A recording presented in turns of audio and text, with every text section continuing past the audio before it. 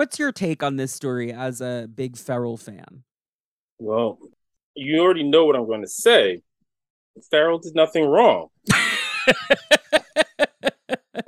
X-Men. In the 21st century, evil mutants led by Magneto aim to destroy the world. The only hope is X-Men. Welcome to Cerebro, the X-Men podcast where a homo and his friends dig deep into the history of Homo Superior. I'm your host, Connor Goldsmith, and with me today is cartoonist and Twitter ne'er-do-well, Daryl Io. This is an episode I asked Io about a long time ago, and honestly, I felt like I needed to do the Wolfsbane episode first, and that required so much reading that I was like, I'll get to Wolfsbane, and then I'll call in the Ferrell Defense Squad. Ferrell is a character I had never really thought about very much in my life until I discovered a Twitter account called Ferrell Did Nothing Wrong that often went into detail about the ways Ferrell has been wronged by the greater narrative. And then the funniest thing is I reached out to you about this without realizing that you were the listener who wrote in as a Ferrell fan to the Fabian Nicieza episode to ask about his thoughts on Ferrell, to which Fabian said, well, you know what? I'm just going to put the clip in right here for people who haven't heard that episode. X-Men. What was your thought process about Ferrell? Because Wolfsbane exits and Ferrell, who's a somewhat similar character but personality-wise very different, comes in. My thoughts on Ferrell was after Rob left, and I assumed the writing on the book solely, my thought was, please let me get this character off of this team and out of this book as quickly as I possibly can. And unfortunately, it took me 25 issues or more before I was able to do that. I don't even remember when I wrote her out. I couldn't stand the character. She definitely is one of those characters that just causes problems on purpose. Like, doesn't like anybody else on the team, isn't really a team player. It's just, I just tried.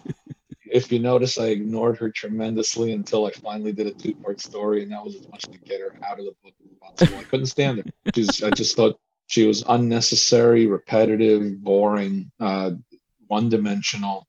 There was nothing about her from Rob's initial design and his initial notes on her. There was nothing about her that ever really appealed to me. So, well, there you have it. X-Men. That is one of the funniest things that's ever happened on this show is like, do you have anything to say about Ferrell? I'm a huge Ferrell fan, and him just being like, I fucking hated that character. I wrote her out as quickly as possible. So I was like, man, that's rough. And then I was like, I should do a Ferrell episode. I should read it to Io. Io loves Ferrell. And then I realized the two men were one and the same. Because I was like, there are two Ferrell fans. And then I was like, oh, wait, there's one Ferrell fan. No, actually, as it turns out, there are potentially other Ferrell fans who've written in. I love that for you and for them, a whole litter of Ferrell fans. The kitten caboodle. Before we dig too deep into Maria Cayasantos, Ferrell, X-Force character, that's about it. We should talk a little bit about you. What is your history with the X-Men? What's your origin story with this franchise? I was thinking about this earlier today. At some unknown period in the 80s, prior to the X-Men was just on TV when the cartoons I was expecting were supposed to be on. Mm-hmm.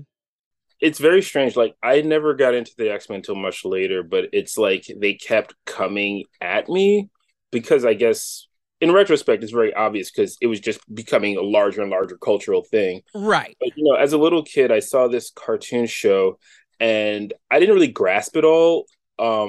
So in the beginning, like the taxi cab drops Kitty Pryde off at the place and speeds away. So I'm thinking that this is about like a haunted house sort of situation because the guy's like, "You're crazy! I'm out of here!" So I was gearing up because I was just like, I like Ghostbusters when I was a kid. So I was like, okay, this is a different thing. So this one could be scary. So like, let's just see where it goes. And it was freaky but not scary because, like, you know, you had Nightcrawler, and I didn't even I saw it as an adult, obviously, but when I was a kid, I didn't grasp that what Nightcrawler was doing until like the very end when there's this thing where Blob stands in front of him, he like can't get out, and he just like disappears and reappears behind him, and like my little kid brain was like, what? Like he was doing that the entire episode, but that was the first time that it actually like sunk in for me. They're like, wait, he's teleporting. Okay. Yeah, but it just like this. I mean, you know, you're a kid and you just gotten like the hang of like object permanence. Sure. So this is like, whoa, excuse me, what's going on? Yeah, where the fuck did that guy come from? That's not like he was standing in front of him and like, oh, he can't go. This big guy is in front of him, and then he just disappears and reappears. And I'm like, oh, okay. So no. But it didn't have any effect because Pride of the X-Men didn't go anywhere, you know? Mm-hmm. So then they had a video game based off of X-Men comics and Pride of the X-Men. It was for NES. It was the worst thing you've ever seen. It's like, it makes a lot of lists that are like worst video game of all time on NES. And it's usually the pick or on the list of picks. And I remember because my mom used to do Home Shopping Network, and she was like, that sounds like a thing that you'd be into, right? And I was like, I don't know. But I guess she had just said that because she bought it anyway. Right, sure. I played it. It was incomprehensible, but the character selection screen and also the booklet had all this information. So you're like, oh, okay.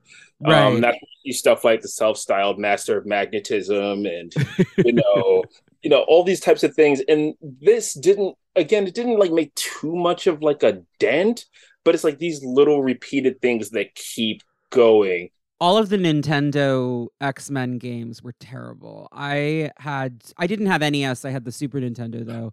And the Spider-Man and X-Men Arcade's Revenge was like truly hell. It was not fun. It was just really hard. Storm was a water level.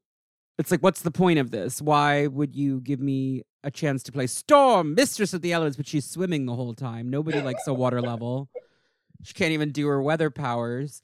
I was pissed because, like, my neighbor had a Genesis, and we were a Nintendo household, not a Sega household. You know, everybody only has, like, one game console back then, right? If you had one.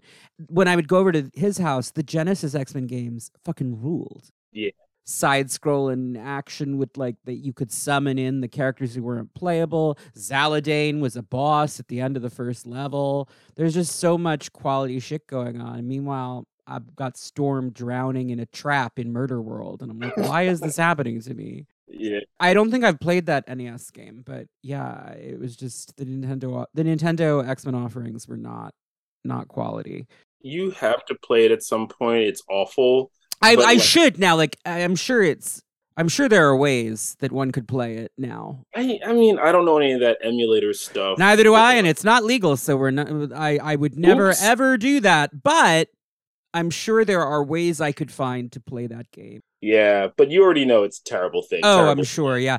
Did you ever play? There's like, you probably didn't, but there's this shockingly bad PC game, but like from the 80s, that's like based on Fall of the Mutants, and you like it's like you play as you can pick the whole team, you can play as like I when I saw that it existed, I was like, oh my god, I can play as Rachel Summers and White Psylocke in a video game. Like, I hadn't even heard of that. It's real primitive, I'll tell you that.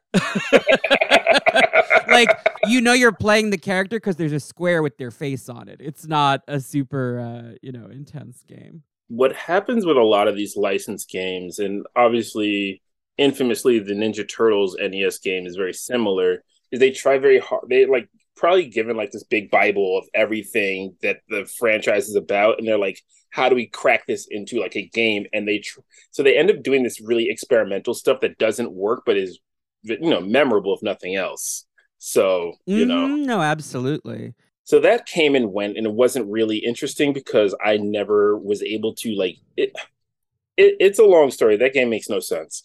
But my elementary school is one of those schools that got very into Marvel cards. And that's when it really actually happened, where, I would see like the, Spider-Man card, all, you know, all the Avengers, the X-Men, Mm-hmm. blah blah blah. And I had the idea to like, let me see if I could like find out more about these dudes. So, you know, I tried some Spider-Man stuff, and then I was like, okay, I read a Spider-Man story. Now what do I do? I guess the X-Men.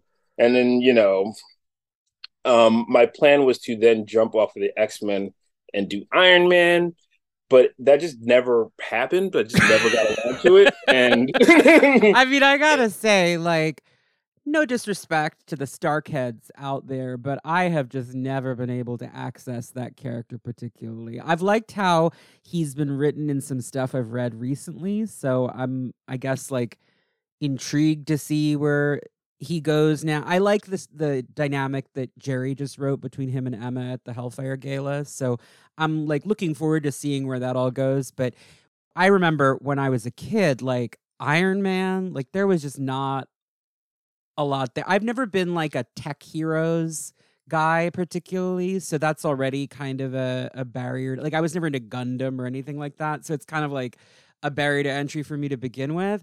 But then he was just like this guy. He was like Batman but rude. the thing about Iron Man, that if I had jumped on the Iron Man, I think that would have been John Romita Jr. era. Mm, So it would have been cool. yeah. It just literally just never happened is all. You know, like somehow like I went to the store and or whatever, I was like, I don't know. Should I still look at comics? I was like, oh, there's the new of the X-Men. I'll just take a flip through, and you know, and then I broke my own rule, just like I, you know, read one storyline and then see what else is out there. I just kept going with this one, so you know. So that is the whole story, except the actual Feral story is actually very funny to me anyway. So I was out of town. I was over at my godbrother's house or my godparents' house, whatever. Your cousin who's like not your real cousin. I get it. Yeah. And I had some of my X-Men, Jim Lee X-Men with me. Mm-hmm. And he had some X-Force comics, and you know, I abstractly knew that there was a thing called X-Force. So, you know, I was just looking at some of his, he was looking at some of mine, blah, blah, blah. For some strange reason, he had 1, 5, 6, 11. So I was looking at X-Force number 6. They're about to be attacked by the new Brotherhood of Evil Mutants, blah, blah, blah. But before that, it's a quiet issue. Yeah. I don't know any of these characters, but I'm just reading this comic. So Boom Boom and Cannonball are making a sandwich, and then the energy just shifts because they realize that this person is behind them, and, God, they and Boom fucking Boom hate very, this girl. very negative about it. And Cannonball's like, nah, just let it go. And I was like, yo, it was like very intense. And it was just, and the thing is, you get the whole, because the way they wrote comics back then, it's so much different. Like, you get the whole story. They have to explain it to you again in every issue because they didn't know. You couldn't read digitally. There were no trades. It's the shooter philosophy of like every comic's your first comic. Exactly. And she's like explaining why she hates this girl. But like at the same time, I have to say, not reading X-Force number 2 right is really the factor, because it really is just like I'm just seeing this girl flip out and be very angry at this other person who's just literally just sitting there, and I'm like, wow. So I'm instantly I'm just like, wow. The optics of it also, because it's like, I mean, Feral's a cat. To be clear, like if people are not familiar, Feral is a lady who's a cat, not like Cat's Eye, a little bit different. She basically just looks like evil Wolfsbane. Which we'll get to. But she functionally replaces Wolfsbane when the book transitions from New Mutants to X-Force. Wolfsbane goes off to X-Factor with Peter David, where she will begin her long trail of suffering for the next few decades. Never gets good for her. But Feral, Maria Calla Santos, is a Latina from the Bronx. She has a very different attitude from Rain's attitude, but is similarly like an animal person. That said, they call her Maria, you know, sometimes. And like, I got that she was Latina. She speaks Spanish sometimes. So the optics of like Boom Boom and Cannonball Just like, oh, we fucking hate this girl. If you haven't read issue 2, you're like, it's referred to, but you're just sort of like, well, so here's the thing. Because in issue 2, guys, if you haven't read X-Force, in issue 2, they're in a training exercise and Feral rips the shit out of Cannonball and everybody is so freaked out about it. Like, she goes crazy and really hurts him bad. And that's what Boom Boom, who is in love with Cannonball, has a crush on Cannonball, whatever, is reacting to. But the thing that's really interesting is that having somebody describe that in retrospect is very different than witnessing. Right, so exactly. So I'm just like, well, first of all, these people are here, and I got something about this too, but so they're here, and she mentions offhand that like Cable chewed her out, and that's about it. But you're just like, well, if you're so like you're the first thing you're thinking is like, this is obviously a bad thing happened. That it was definitely this person's fault, but also like relax, you know. Also like chill out. It's not that serious. I had put together later by reading the letters that like people were just angry. They were just like, wait. So nothing happened about that. So that's why they threw in this line offhand, like, oh, Cable yelled at you and we're supposed to be okay with that. Or like basically covering up the fact that they did not address it until that moment. Right. Well, here's the thing that's important to remember about the first 12 issues of X-Force. The first 12 issues of X-Force are plotted by Rob Liefeld, but they are scripted by Fabian Nicieza. And Fabian is working his ass off to make these plots sing in a way that, there's just not always a logical progression from issue to issue because Fabian is really scripted as best he can based on a plot that is not his plot outline.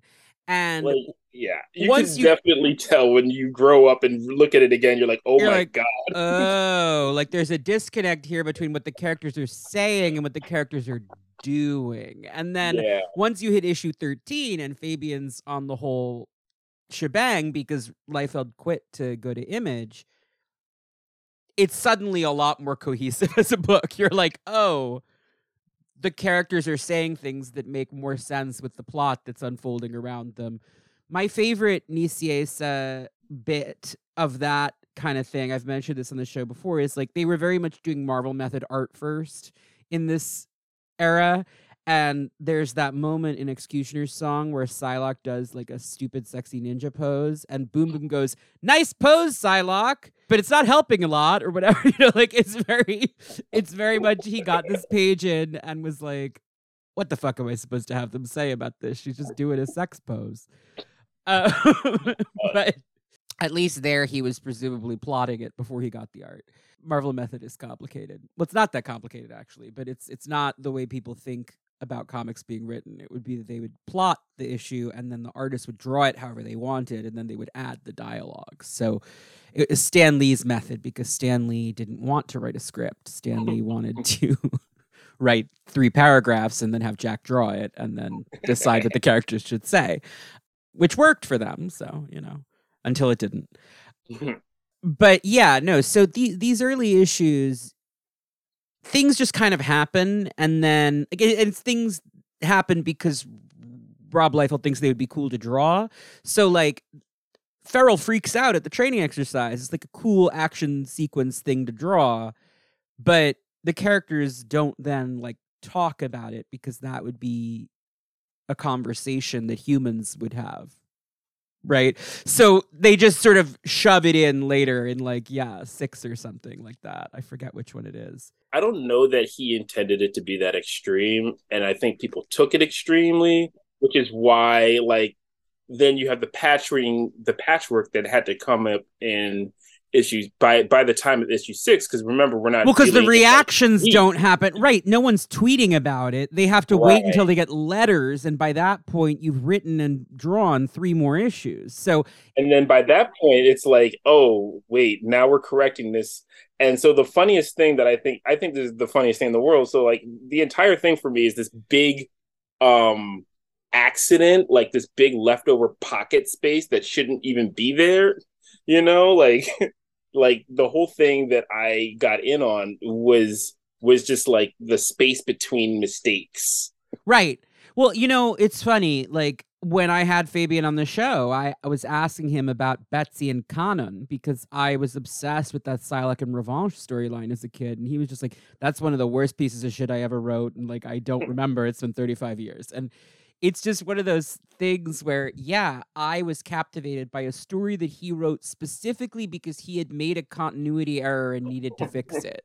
And it was just flying month to month. It didn't get corrected on the continuity error until he'd already written and published like 4 issues where the error was continuing. So it's just one of those things that we don't appreciate now reading it back as much, is how you would release these issues truly into a vacuum. Like you didn't know what was going to happen. There was no way to gauge it. You had to wait for people to write physical letters and mail them to the Marvel bullpen to see if people liked the issue or not. And so that's where the no prizes came from. Is like Stan used to award them in the letters column, because by the time you're writing in with like, there's a huge plot hole in this issue, it's too late to fix it, babe. Like we can't fix it next month.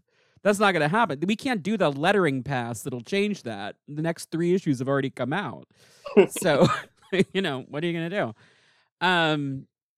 But that's funny that you immediately felt defensive of this character because you didn't have the context. I get that. I think that a lot of the time where you come in with a character affects how you feel about that character. When I tell people sometimes about things that characters they like have done in the past, they're like, wait, what? And that's part of the fun of this show, is like tracing all of it so that I can make jokes about, Emma murdering a pony to manipulate a teenage girl, and people can be like, what? And I'm like, no, it's hilarious. Let me tell you all about it because it's insane. And the nice thing about these characters with such long histories is that usually, with a few exceptions, weird outlier moments like that don't taint the character forever. With Farrell, her problem is that's like her 3rd appearance ever, right? She just kind of gets shoved into the spicy Latina, angry, violent role, and I don't think she's ever quite escaped it. She has the unenviable position of being the antagonist within the team, which is always a tricky character to be, like the one that nobody likes very much, who's mean to everyone. But unlike Monet, for example, who fills that role in Generation X for a lot of that book's run, she doesn't really have anything that the other characters want or need. Like, Monet is beautiful and smart and rich and has all of these great superpowers and is useful in a fight. And like, Farrell is just kind of like a mean cat. And it's like, why? It's sort of like, well, why is this cat here? Like, we could just get rid of her. That would be fine. And eventually she kind of gets that the vibes are off and bounces. I think it makes a lot more sense in like a modern context, but when I go back and look at that stuff, it really doesn't gel. A lot of it just doesn't gel because she's not really like, she's very barely a character, right? She barely has like any kind of consistency. And one of the really odd things about her is that in every non-X-Force appearance, because she was a new character, so new characters had to go everywhere. Sure, yeah. They always wrote her very weird because, like, I guess I don't even know why, because X-Force was like their top seller. So it was a big book. You'd think that people would have been reading it, but quite honestly, I think that they were not. Like, I think that people looked at it and were like, what the hell is this? I mean, I just feel like if it was your job to do it, You would think. I mean, there's not a whole lot of reading to do, but whatever. I just think if I'm the writer on Captain America, I'm not necessarily picking up some issues of X-Force to make sure I'm characterizing Farrell correctly. I can definitely not. That's why she was there, because it was about werewolves. It was about dogs, and she's a cat. That is endlessly happening to her, which is really funny, which is that because her design is ambiguous as to, I mean, she just looks like Wolfsbane, who is a dog. She's always getting caught up in weird schemes involving like dog mutants or supernatural werewolves or whatever. And every time some editor on Wikipedia or fandom Wikia or whatever has to be like, this is curious, as Farrell, of course, is a cat, not a dog. She does look exactly like she just stepped off the stage of Andrew Lloyd Webber's Cats. Like, she definitely has that, but like the hair is right out of Cats. She looks like she's about to have memories all alone in the moonlight, but like, for whatever reason, maybe because the cat girls tend to be like sexier, like Tigra kind of characters. So maybe people just assumed she was a dog because she was like more butch. Interesting.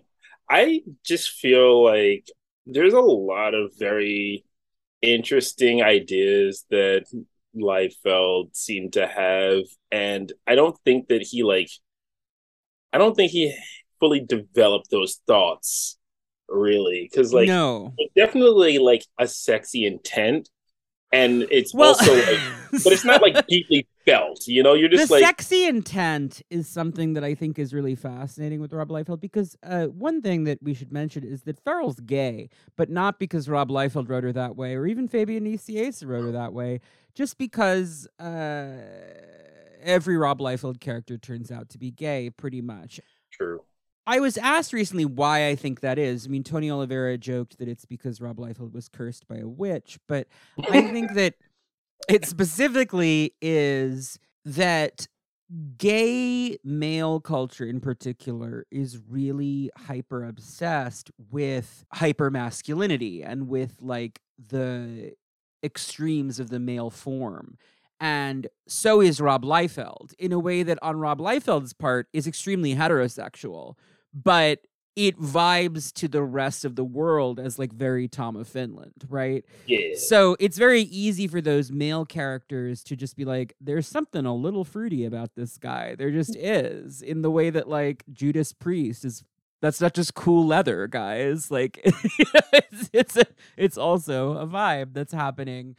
And I think that even crossed over to the women to some extent, because his obsession with musculature and like frenetic action sequences, there's something very butch about tempo, about Farrell, and it's those two characters that Mike Carey put together as a couple in Age of X.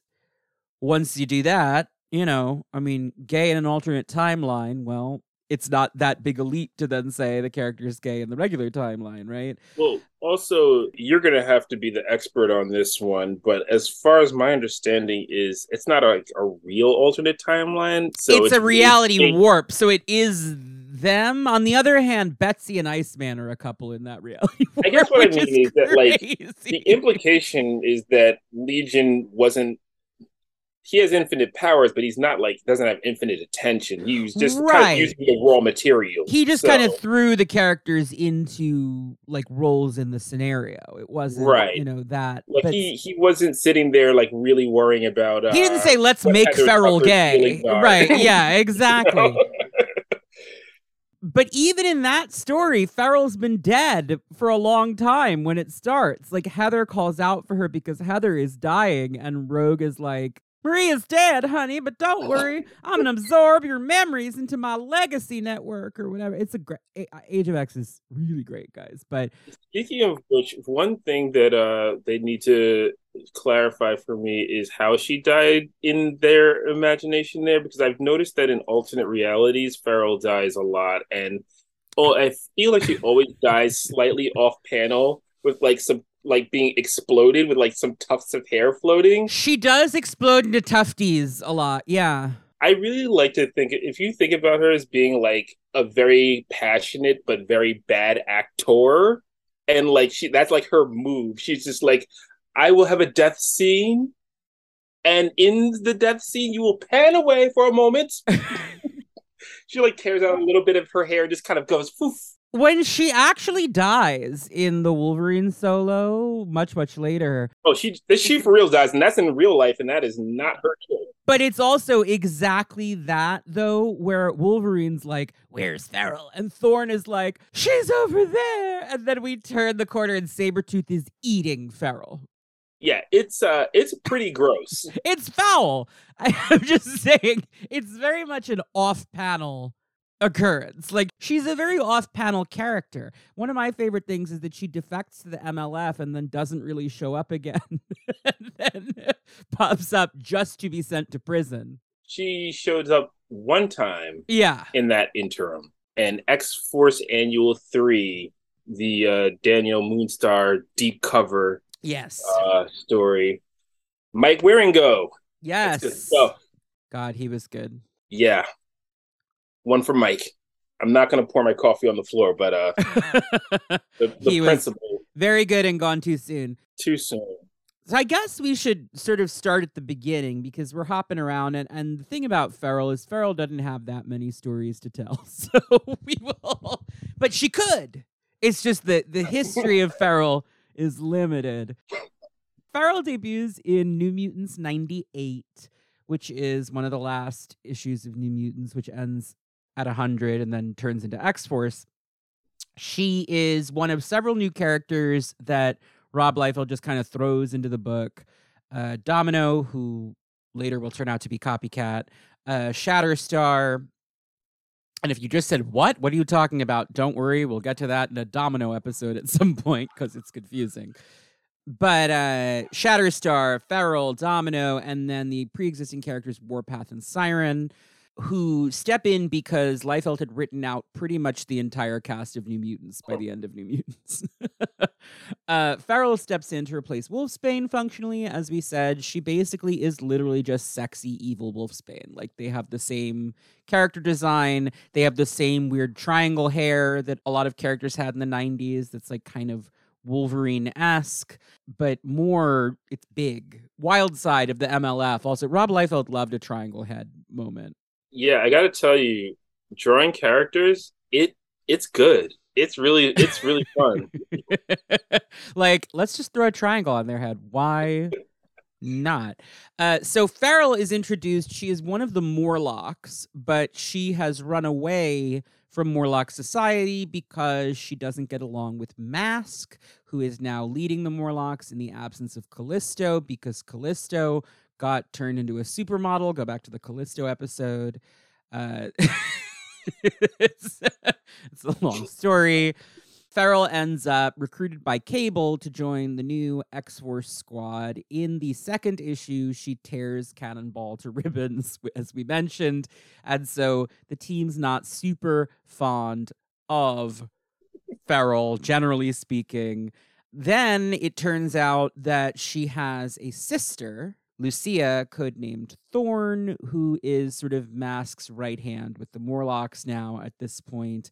And they conspire with Toad's Brotherhood of Evil Mutants. This is the one that includes Pyro and the Blob and Sauron and Fantasia to hunt down Feral. It's like, Thorn says that, like, Mask's biggest mistake as leader has been letting Feral escape. And I'm like, I feel like that's not true, but I understand that that she has a vested interest in Feral not escaping. But I'm just kind of like, I feel like Mask's leadership of the Morlocks is sort of a parade of bad decisions, including this alliance with the Brotherhood that he and Thorn set up, which gets Mask straight up killed by the end of the issue. Absolutely executed. Cable just kills the shit out of that guy. And Thorn, meanwhile, can't even bring herself to kill Feral because she's just like, you are my baby sister. I hate you, but I can't kill you. And so she just kind of runs away. Thorn, when I was a kid, I thought Thorn was like a cool design, but looking, and I still do, like I think she has a more, again, she also looks like an extra from the ensemble of Andrew Lloyd Webber's Cats, but she has a more interesting wig situation going on. It's kind of like long and like tufts out in weird ways. So I remember thinking, like, that character looks more interesting. Feral just looks like Wolfsbane. But rereading, Thorn is kind of a flop. I have to say, I'm sorry to the Thorn stands out there. I would love to see that character developed a little more, but I feel like you'd have to do both of them, right? Like you'd have to do something with both of these characters. You can't just Well, they fell on hard times popularity wise, so they had Sure to start did, bundling yeah. together. right. Like I do feel like they would be a Marvel Legends 2-pack. You know what I mean? Like you're not gonna. I think they are. Are they? Is there a Marvel Legends Thorn? My God. No, not a Marvel Legends. I'm sorry. I'm thinking about the little bitty guys from one of those games. Like yeah, no, sure, for sure. Yeah, I think they come in a 2-pack. Thorn, otherwise, you may remember from the Marrow episode, if you've been a listener for a long time, she's the one who tries to help little Sarah, the Morlock orphan, before Mikhail fucks everything up. Like, Thorn is the one Morlock who doesn't get sucked away by Mikhail to the hill. So she's just kind of like sitting in the tunnels, lighting candles, like, well, this sucks. And that's where, Thorn kind of has a realization that like she wants to be a good, helpful member of society, which will lead to problems with Feral further down the road. Meanwhile, Feral ends up in a Captain America story where she and other werewolves, like Werewolf by Night and whatnot, are mind controlled. The fact that Feral is not a werewolf does not come up. Love it. She's a guy's girl. Like she's the cat, but she's here with all the dogs. Like she's the one. You know what it reminds me of? It reminds me of like when like somebody like gets cast for a role and it's like a completely different race than they are, and they're just like, no, I gotta work. Farrell's just sitting around like, here I am. I'm a dog. I promise. Yeah, I can see it. It's just one of those things. Feral is around. She does things. She's just kind of there. Nobody likes her. She flirts with Shatterstar sometimes, which is fun. She calls him Shatty Buns. That's where he gets that nickname. Feral and Shatterstar both being pretty gay makes those scenes funnier in retrospect. Oh, yeah. But also, like, Shatterstar is pretty. Like, if I were a lesbian cat, I might flirt with Shatterstar. The hair is so long and lustrous. Yeah, she's got a lot of, like, confused feelings going on. It's very obvious, like... She also might be bisexual. No one's asked her. We haven't checked in with Feral in a long time. Well, whenever I think about what this character is up to, I think it's not just that she's like a cat. It's more that she actually, like, she's not an actual cat. Like, she was like a regular person. Right. She's not cat's eye. She doesn't turn into a cat. She just, like, Beast is like a furry person.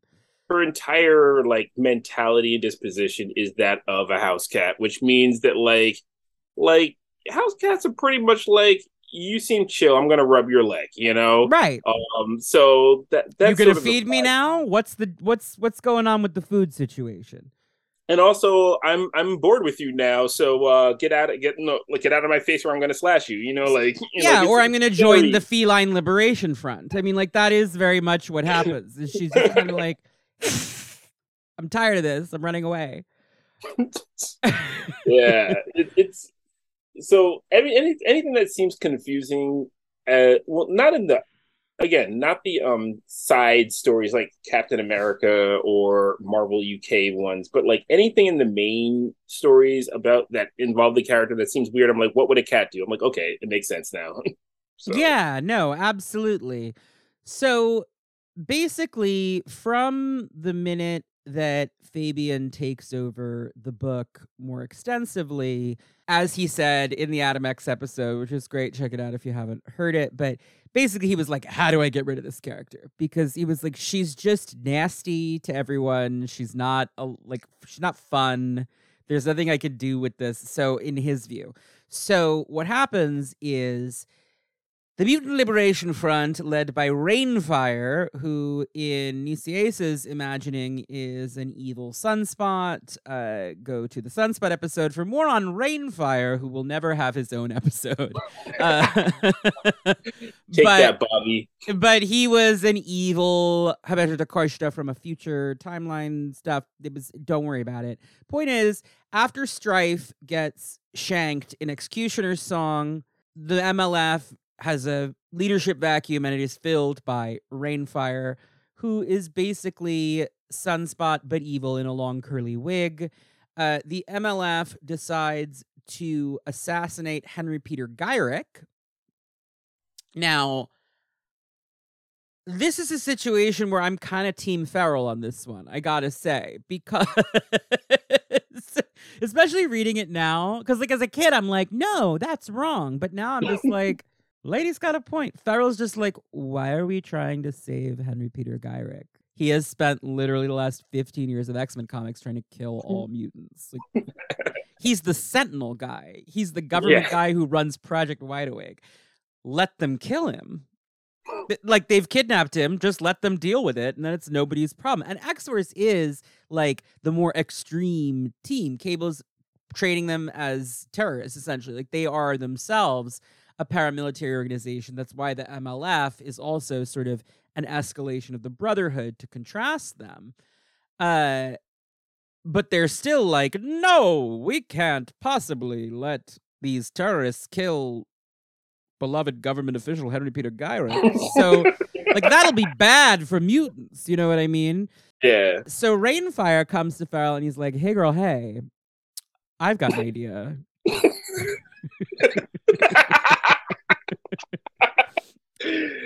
What if I gave you some Pounce treats and a little catnip mouse, and you came over to my house, and you and me kill Henry Peter Gyrick? You want to kill Gyrick with me? And she's like, I would love to kill Henry Peter Gyrick with you. Because he's been talking to her the whole time, too. So, like, she went from, like, apathetic to, like, actually.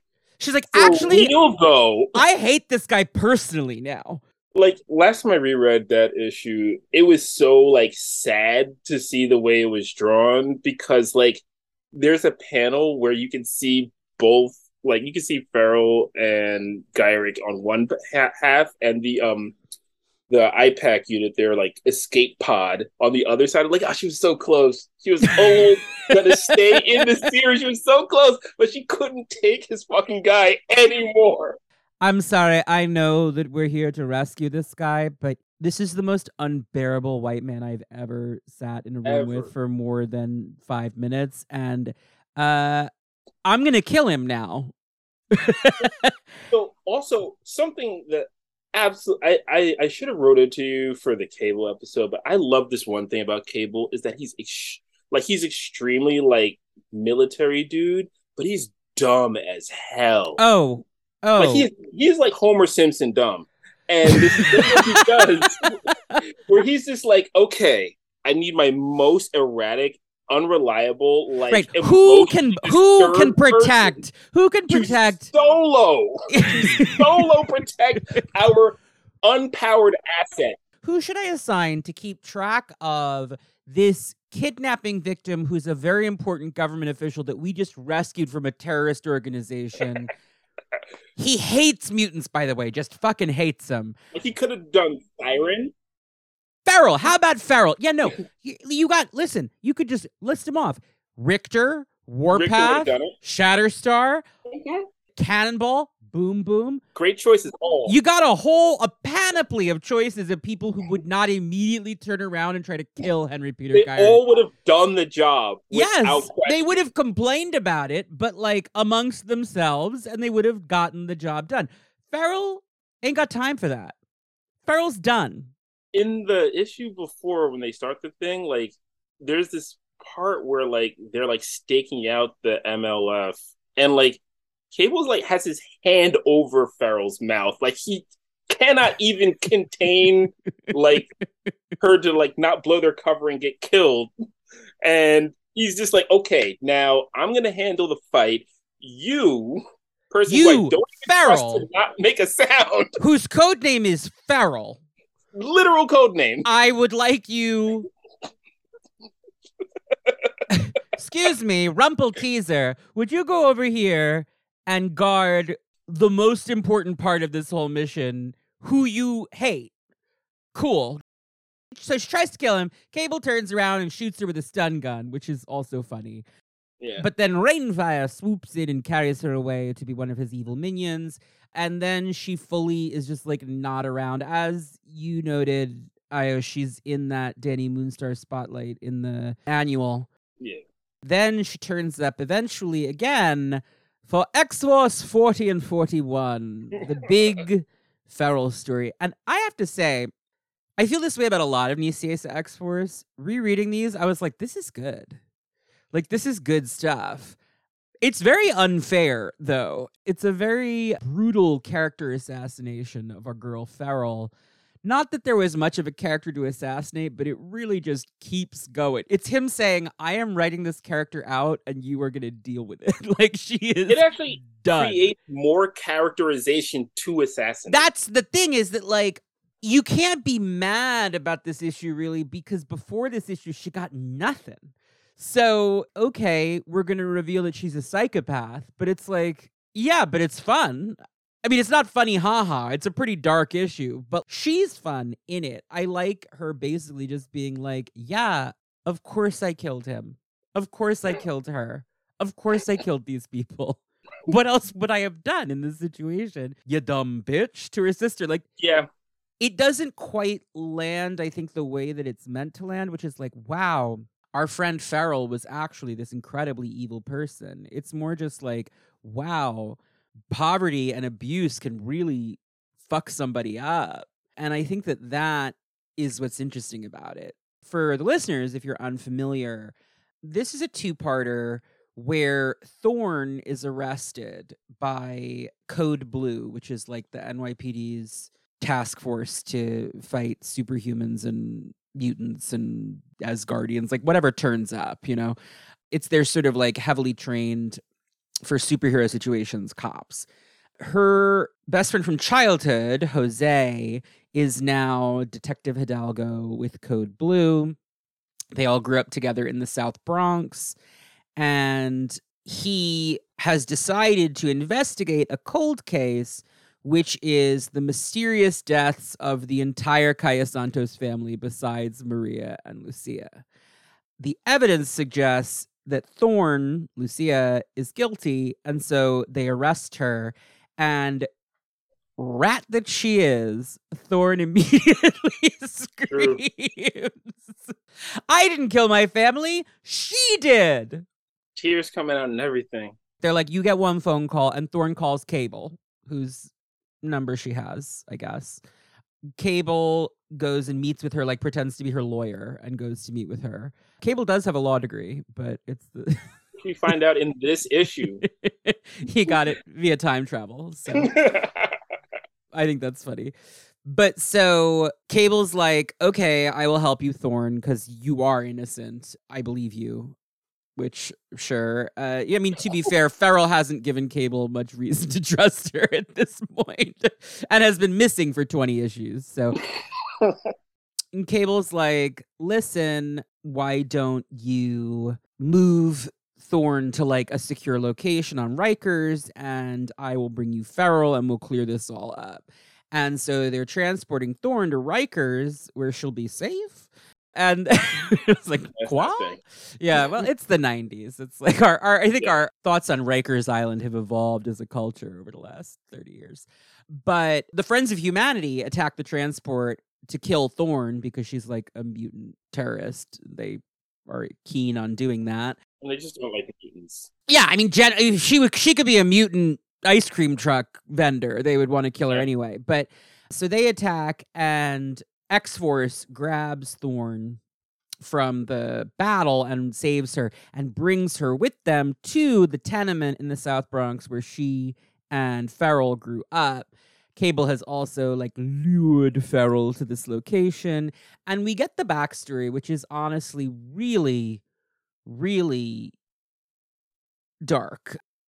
And something that I'm not sure you would get away with now in a Marvel comic. I mean, I guess like Wilhelmina Kensington had an incest abuse backstory in Marauders recently, but this is really visceral. I mean, you see a lot of it.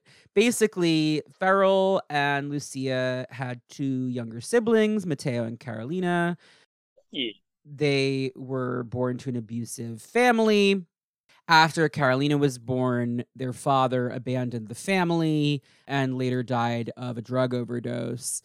Marcella, their mother, blamed the children for the fact that he had left, blamed Carolina specifically. Having that last child drove him over the edge or whatever. Now, note that, like, this was a guy who was beating them anyway, so it was not, or at least beating his wife. The implication that's made throughout the issue, and this is never, it's left ambiguous. Mateo and Carolina both die under mysterious circumstances. Carolina falls down the stairs while Maria is babysitting and dies, like breaks her neck. And Lucia says that when she looked up at the top of the stairs, she saw Maria there smiling. And then later, Mateo was looking to play with the pigeons that Maria kept on the roof. She has like these pigeons that she feeds who live up on top of the building. This is where I think Nicieza makes the character like deep in a lot of interesting ways, because Thorne is painting her as like this total sociopath, right? Except we see that Farrell, this child who like Thorne is trying to paint as like Rhoda Penmark from The Bad Seed, right? Also was caring for these wild animals. I mean, feral meaning like a stray cat, right? Like she clearly cares about these animals that are innocent. Mateo fell off the roof while he was chasing one of the pigeons. And there's a bit about how he like grabbed on for a second but couldn't hold on and fell. And Lucia says that she killed them. Maria claims that she didn't, but that she did watch them die and didn't try to help.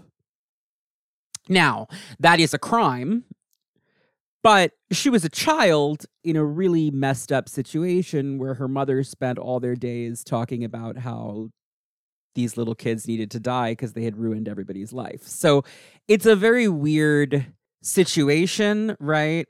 After the deaths of their younger siblings, their mother gets a new boyfriend, Harry Bellinger, who is a drug addict and a drunk, and gets her really hooked on coke. Or, you know, I think the implication here is like it's the crack epidemic, but it's not really said that explicitly. You're still in the era where it's just drugs. You know? But like they say cocaine at one point, but I think it's specifically. Because also the earlier one was like when the father died. It was like that was just like a drug overdose, I think, right? Yeah. I think they said like he was found in an alley with a needle in his arm. So right. So it's like heroin or something, right? It's pretty vague. But this is very like war on drugs, like Dare era kind of stuff. This is 93 or 94 actually. So yeah. Bellinger gets their mother hooked on drugs and also starts molesting them.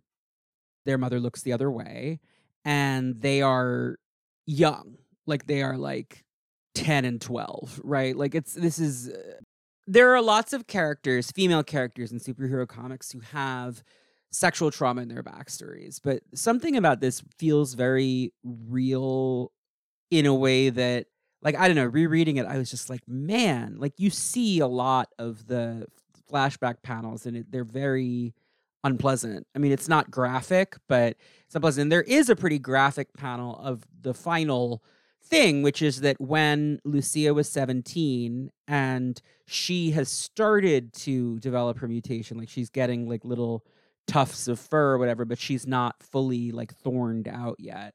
He grabs her and tries to drag her into an alley and rape her. And seeing it makes Maria, who is only 15 at this point, it makes her mutation fully catalyze. She becomes feral and she murders him right there to protect her sister. The two girls hide the body. Their mother knows Maria did it, like won't be deterred from that belief. And as revenge, goes up to the roof and murders all of Farrell's pigeons, the pets she'd been keeping at the top of the building. And when Farrell sees that, she goes back downstairs and kills her mother. And then they ran away and joined the Morlocks. And it's interesting to me because it's a reiteration of the Skids storyline. Skids was abused by her father, physically abused by her father, and ran away, and is very much like an innocent victim who winds up with the Morlock. She's pretty even. She can't be touched by Mask, like, because of her force field. She's sort of the lost flower in the sewer, right? And then these girls who are also runaways are runaways because they are victims, but also aggressors themselves. And if you didn't have the bit with the younger siblings, this would be a pretty straightforwardly sympathetic backstory, I think. And so the part that gets tricky is it almost feels like the younger siblings had to be added so that we would understand that Farrell is morally unsalvageable, even if killing Bellinger and killing her mother was more understandable. You know? I don't know. What's your take on this story as a big Farrell fan? Well, you already know what I'm going to say. Farrell did nothing wrong. I think blaming a 6-year-old, presuming she didn't push them. This is exactly what I was going to say. She was 6 years old. That is first grade. She was also, I know that there's often a disconnect between art and script, but they said she was 6 years old. They drawing her in like the jumper and the pigtails. I was like, you can't convict a 6-year-old of murder. That's no. That's just this is not a thing. Not a thing. No. And also, this is something that like when I was a kid reading this, it didn't really occur to me, because when you're a kid, you're very, just like when you watch movies, kids are very much like they take on the responsibility of adults when they watch the movie. But legally, there is no responsibility of a single-digit child. Like, she's basically been abandoned by adults. Yeah, the idea that the 6-year-old is babysitting is neglect to begin with. That is child neglect. And also, and this is where I get morally confused, because in real life, first of all, in real life, I find it very difficult to have gotten this far because, and this is going to sound bad, so just like bear with me, but you have Child Protective Services, which can be very aggressive. Yeah. Particularly with families of color, and I would imagine particularly with mutant families of color. But I find it very difficult to believe that, a family of people of color can have one of their children. First of all, if you're impoverished and one of your children just dies in an accident, and just like, who saw this? Like, CPS is going to be all over like, you. Mateo does not die because the kids are exactly. After Carolina fell down the stairs, they would all have been snatched. Yeah. And even if the caseworker, because there's absolutely a caseworker for this, for sure, yes. But even if the caseworker somehow bungled it and didn't do that, which is disastrous for a lot of families, but also would have been necessary in this case. Right. Even if that didn't do that, by the second time the second kid died falling off of a tall thing, they would have been like, first of all, that caseworker would have been fired, and then the kids would have been the remaining, like, they never would have gotten past, like, they shouldn't have gotten past that first death. Right. And they definitely But the second one, the idea that Maria and Lucia are still with their mother after the second child dies in New York City, in the Bronx. I don't believe it. I don't buy it. I don't buy it. I simply don't buy it. Oh, this is again in the crack epidemic, when they were eager to take kids away from these women. To break up a brown they family. love to take an Afro-Latino woman's children away. That would be like the Their we favorite found thing a to crack do. pipe, you're gone. Oh my God. Foster care, babe. Like There's that. absolutely no way in this reality. I'm just because I do read them as Dominican. There's nothing to like suggest that specifically, but just based I thought on. they were Puerto Rican. Are but they it said doesn't to be matter. Puerto Rican? It doesn't matter. I'm just saying. I think they're like Afro-Latina I specifically. mean, it matters. They're cat people, so it's hard to tell. But I guess actually, when they get depowered in House of M, they are light skinned, but also when they get depowered in House of M, they call each other the wrong names. So I They think definitely do because nobody. It's funny that they made the cut. Yeah. And and yet they call each other the wrong names, and they're white. So you're kind of like, well, I mean, I don't know. I choose not to. That appearance is race dubiously is a very canon to me. interesting thing. I think They're definitely not white, is what I'll say. They're positioned as a racial other in this story, and also within the context of the mutant metaphor, within the context of X-Force. She and Richter speak Spanish to each other a lot when she's on the team. She's meant to be seen as a racial other, I think. Oh, absolutely. It was only very recently that I was like, are they supposed to be Cuban? You know, because like, what is their deal? I had absolutely no idea, and I just realized this because when I shouldn't speak for everyone, but in New York, when people are of Spanish descent, a lot of times people just default and just call them Puerto Rican. Right, I assume Puerto Rican or Dominican would be the most logical for a Marvel character. Not to suggest that it's because there are lots of other kinds of Latino people in New York, but if you're looking at a comic book character who's Latino from New York, they're usually Puerto Rican. So basically, what I want to say is that I haven't really examined the fine print. I'm not sure if it was ever said. So I'm not going to say that they're definitely one ethnicity or another. Right. They're definitely brown folks from New York who speak Spanish. Yes. And when I Googled Kaya Santos to try and see it's not a real name, is it? It's not real, girl. What's the first result? What is the first result? The first result is Maria Kaya Santos, Earth 616, feral fictional character. So I did that like last week to prepare. I was like, I just want to. I was like, is it Puerto Rican? Is it Dominican? Is there? It's not a name, is what it is. So here's my thing. Okay, check this out. This is real quick. So I believe there's the name is a mistake because I believe it's supposed to be hyphenated. Kaya. Santos. There's a famous musician named Maria Kaya. Maria Callas. Callas? Oh. The opera singer. My bad. Well, I guess the thing is, because the first time the name is introduced, it's broken. So it's unclear from that. I mean, it's broken on the lines. Yeah, so it's unclear whether it's meant to be a hyphenated last name. I find it hard to believe that Rob Liefeld named this character after opera diva Maria Callas. It's Nicieza who names her, who gives her a civilian name, he right? He names her in X-Force 25 because Exodus is telepathic. He just addresses them by their real names. I was like, that's got to be in Fabian's. Yeah, no. Yeah. That makes sense. Well, Fabian might make a Maria Callas reference. Maria Callas is Greek. No, but it is always, I always do think of Maria Callas when I see the name Maria Kaya Santos because it is right there. I tried to think of what it would mean in Spanish, and like Kaya Santos would be like quieting the saints, silencing the saints. I don't know. Like, so is it like a... Well, she definitely sainted some people. And quieted right. And quieted. Well, and like, yeah, I mean, she's someone who... It does suggest like silencing the good people is the name, kind of, which is an interesting. But my Spanish that would be a way cooler name than Farrell. I know, right? But my Spanish is un poquito solamente, so I'm not super great. But that was the best I could figure out.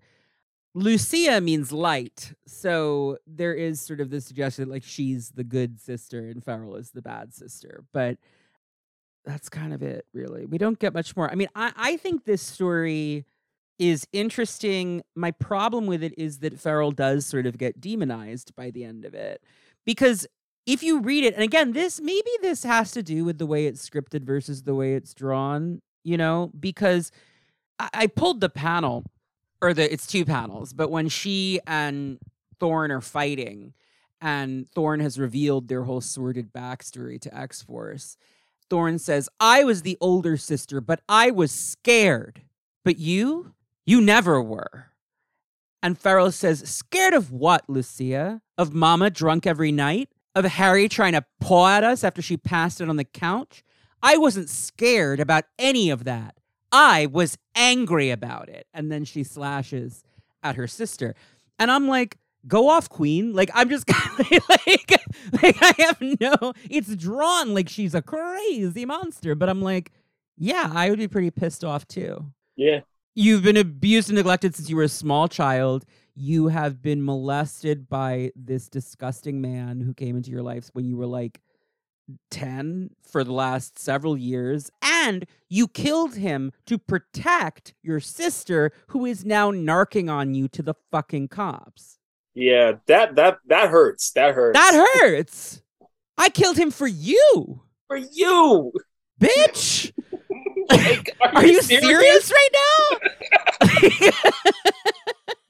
Wow. Wow. So I did dirty work for you. Wow. Okay. Wow. Okay. I killed the guy Wow. who was literally about to violently rape you in an alleyway. Our stepfather, by the way. I murdered the shit out of him for you. Yeah. What was your alternative solution to this problem, Lucia? Like, that's really the thing that goes unsaid here is no one has stepped in to help them. Like, we have to set aside that CPS presumably would have stepped in at some point. They didn't. Yeah. And listen, they didn't. Families fall through the cracks, right? So like things can That's happen. the phrase too, yeah. But you know, no one was coming to help them. So it was like, what? Are we just going to let this go on and let this be our life? And she said no. Yeah. It's wild because like I want to say Jay and Miles, when they talked about this, is like, I may be misremembering, but I feel like it's just sort of like nobody's wrong here, like from their experiences, you know, like right, like of course she was scared. Of course, it's a horrifying thing to go through, and of course, on the other hand, Maria is absolutely just fueled by this like rage supercharged by it. Like, these are valid, yeah, like, and normal responses to this type of abuse and trauma. And I think that that's what is a missed opportunity with this character. Exactly. There is something really powerful. I mean, honestly, to contrast her to Rain. Rain is a character who also grew up abused by a father figure. And Rain's response has always been to contain herself and to make herself smaller and smaller and smaller until finally she does snap and eat him. But but not until much, much later. And that hasn't happened yet by the point in the comics we're at. Farrell is someone who's abused by this father figure and is like, no, I'm going to fucking kill him. And does. Yeah. And feels no remorse about it whatsoever.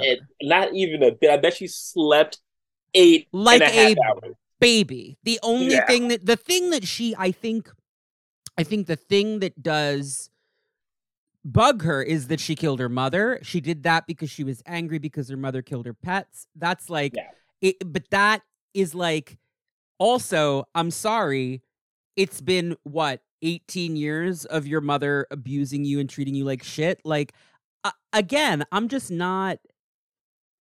Justice for Farrell is kind of how I feel about it. Now, the question is... The question is, did she kill the younger siblings?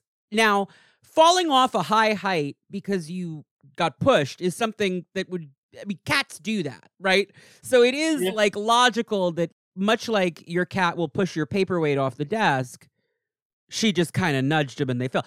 Again, though, 6 years old. Yeah. And constantly being told by her mother... Our lives are terrible because I had more kids after you. Yeah. So at a certain point, it's like, how liable? I mean, like, you can't, but they do. They arrest her for these murders and send her to prison for life. And Thorne, by the way, who did dispose of the body and flee with Farrell into the sewers and cover this up for years, she's fine. You're free to go. Because you're Well, friends with the cop. He's like your best friend from when you were kids. I mean, even giving information shouldn't get you off. But I mean, I mean, sometimes it does, but like not even a misdemeanor. Like, so here's what I'm not saying Thorne should go to jail either. I'm just saying, like, come on, guys. The way I see it is like the way I see what the facts probably are. The Farrell absolutely did not kill those little kids. I don't think she killed the kids. I think she was indifferent. Yes, like a cat. Even little kids, exactly. But even little kids can. It's weird. First of all, little kids are not culpable, but also they can be a little bit like, oh, okay. You know what I mean? Like, yeah. I think she wished them ill. And when she saw them doing something dangerous, she did not interfere. I don't even know if it's that deep. Like, I feel like a lot of kids kind of are inactive because they don't really think things are very... I don't think they have the full cause and effect at 6 years. Sure, no, I agree. I'm not making her culpable at all, but I'm just saying I don't think she pushed them. I don't. Yeah. And the comic never says that she did. It's just implied, and Lucia insists that she did, and it definitely plants it in your head because Lucia is the character we're meant to trust in this scenario. I'm just inclined to think, I mean, here's the thing. If she did push him, I still think she was 6 years old and abused and crazy because she was being abused and whatever. Like, that's a child who needs help, not a child who needs to go to prison. Exactly.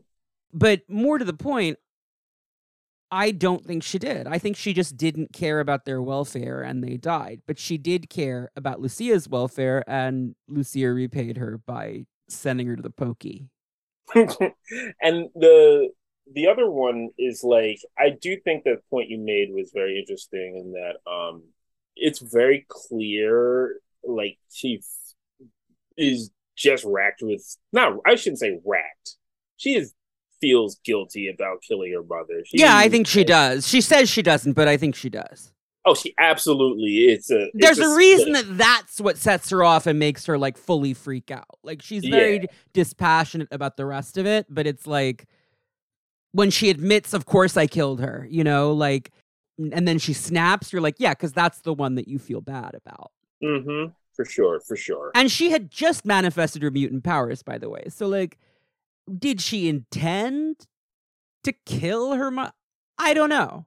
You got claws now, and you're stronger than you were before, and you attack somebody, they might not make it. You know, I think it is a moving target in real life, you know? Yes.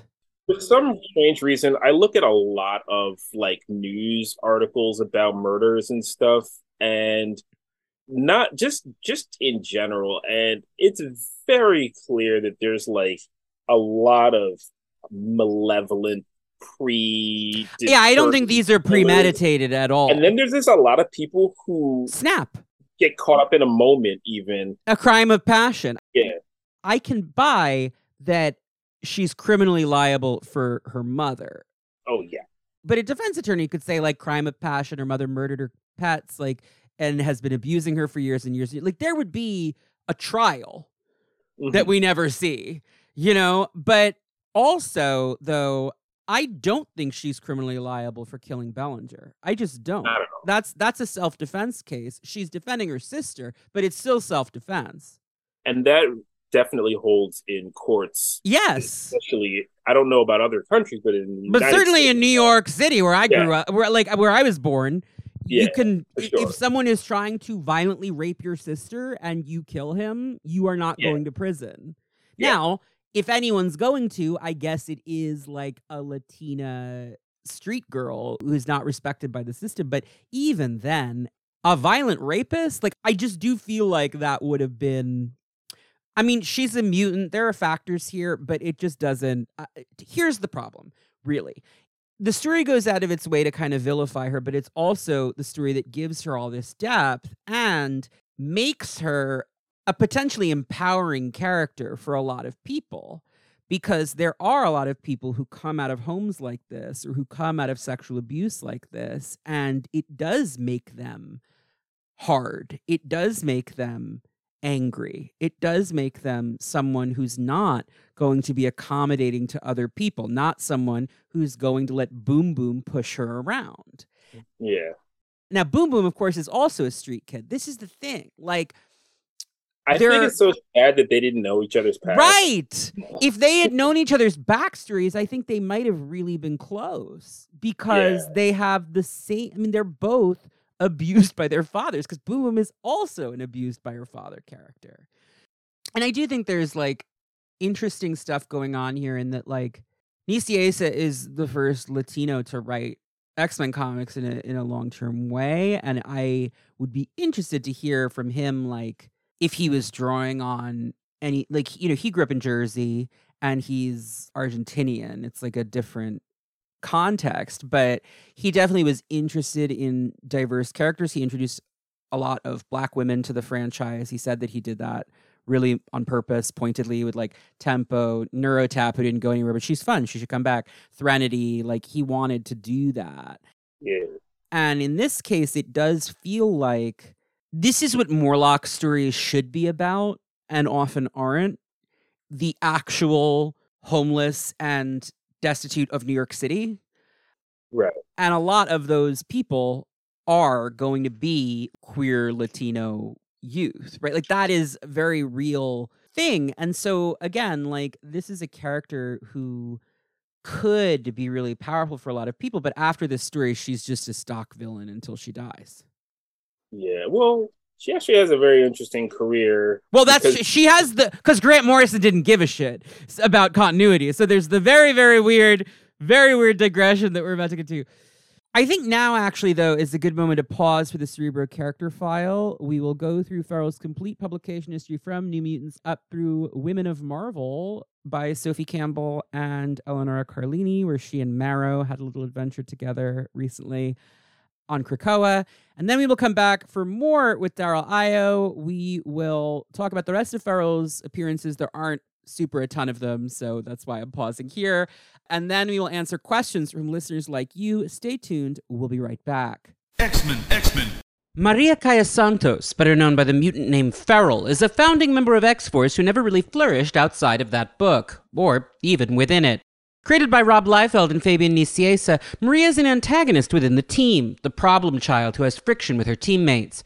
Once Nicieza began plotting the book after Liefeld's departure, he quickly wrote the character out by making her a villain, and she's been something of a footnote in the X-Men franchise ever since.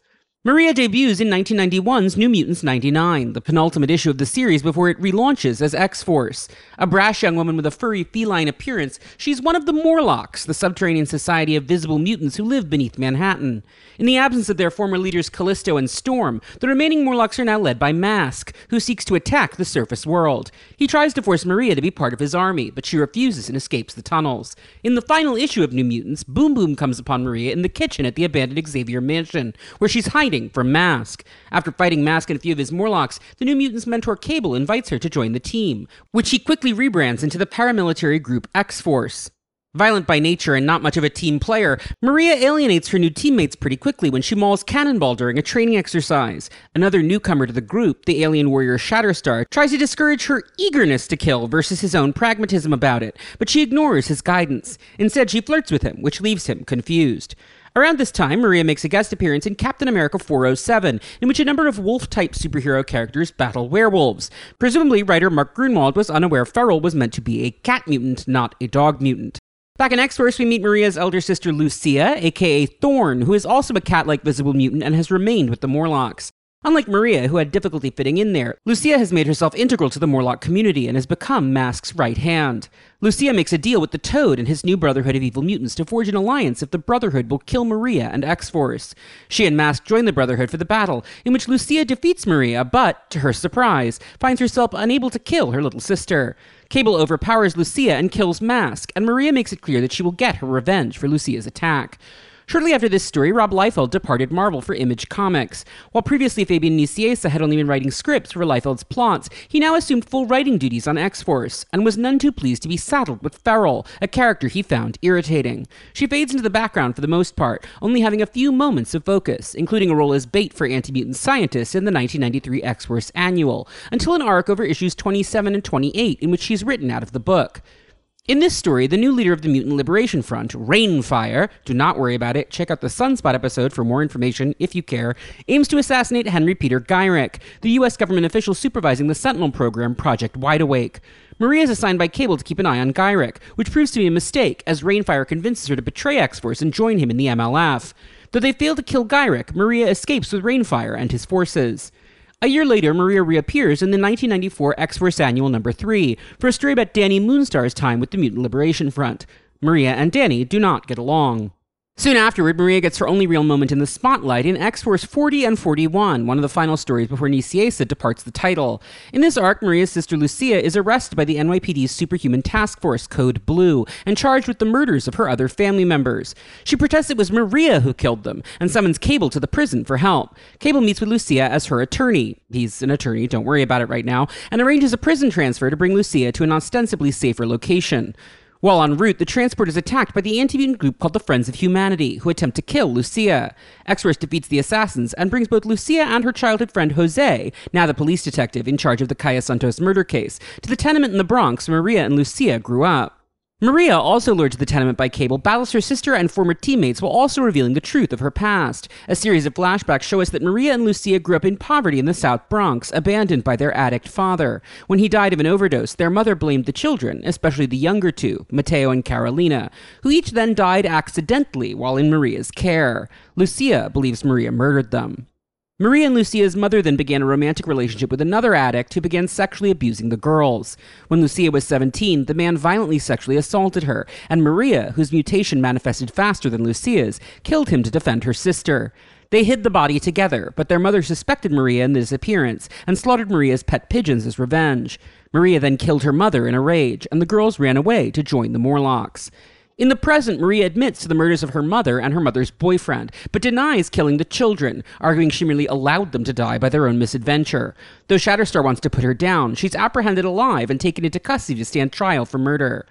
4 years later, Maria returns in the Quicksilver solo series written by Tom Pyre, in which we learn at some point she had contracted the Legacy virus. A team of mutant mercenaries working for Exodus break her out of prison to join them in pursuit of the High Evolutionary, as Exodus has promised them a cure for Legacy in return for an attack on Mount Wundagore. Do not worry about this story. The following year, under writer John Francis Moore, Maria returns to the pages of X-Force as one of King Bedlam's New Hellions. In the battle between the New Hellions and X-Force, Maria slits Siren's throat with her claws, leaving Siren without the ability to speak or to use her mutant power. Without explanation, Maria and Lucia turn up 3 years later in 2002 in Grant Morrison's New X-Men as members of X Corporation, serving at the Mumbai branch. The sisters still share some animosity, but it's pretty understated given the last time they were on panel together. As part of X Corp Mumbai, Maria is instrumental in preventing an assassination attempt on Charles Xavier by his ex-lover Lilandra Naramani, who had been driven insane by Cassandra Nova.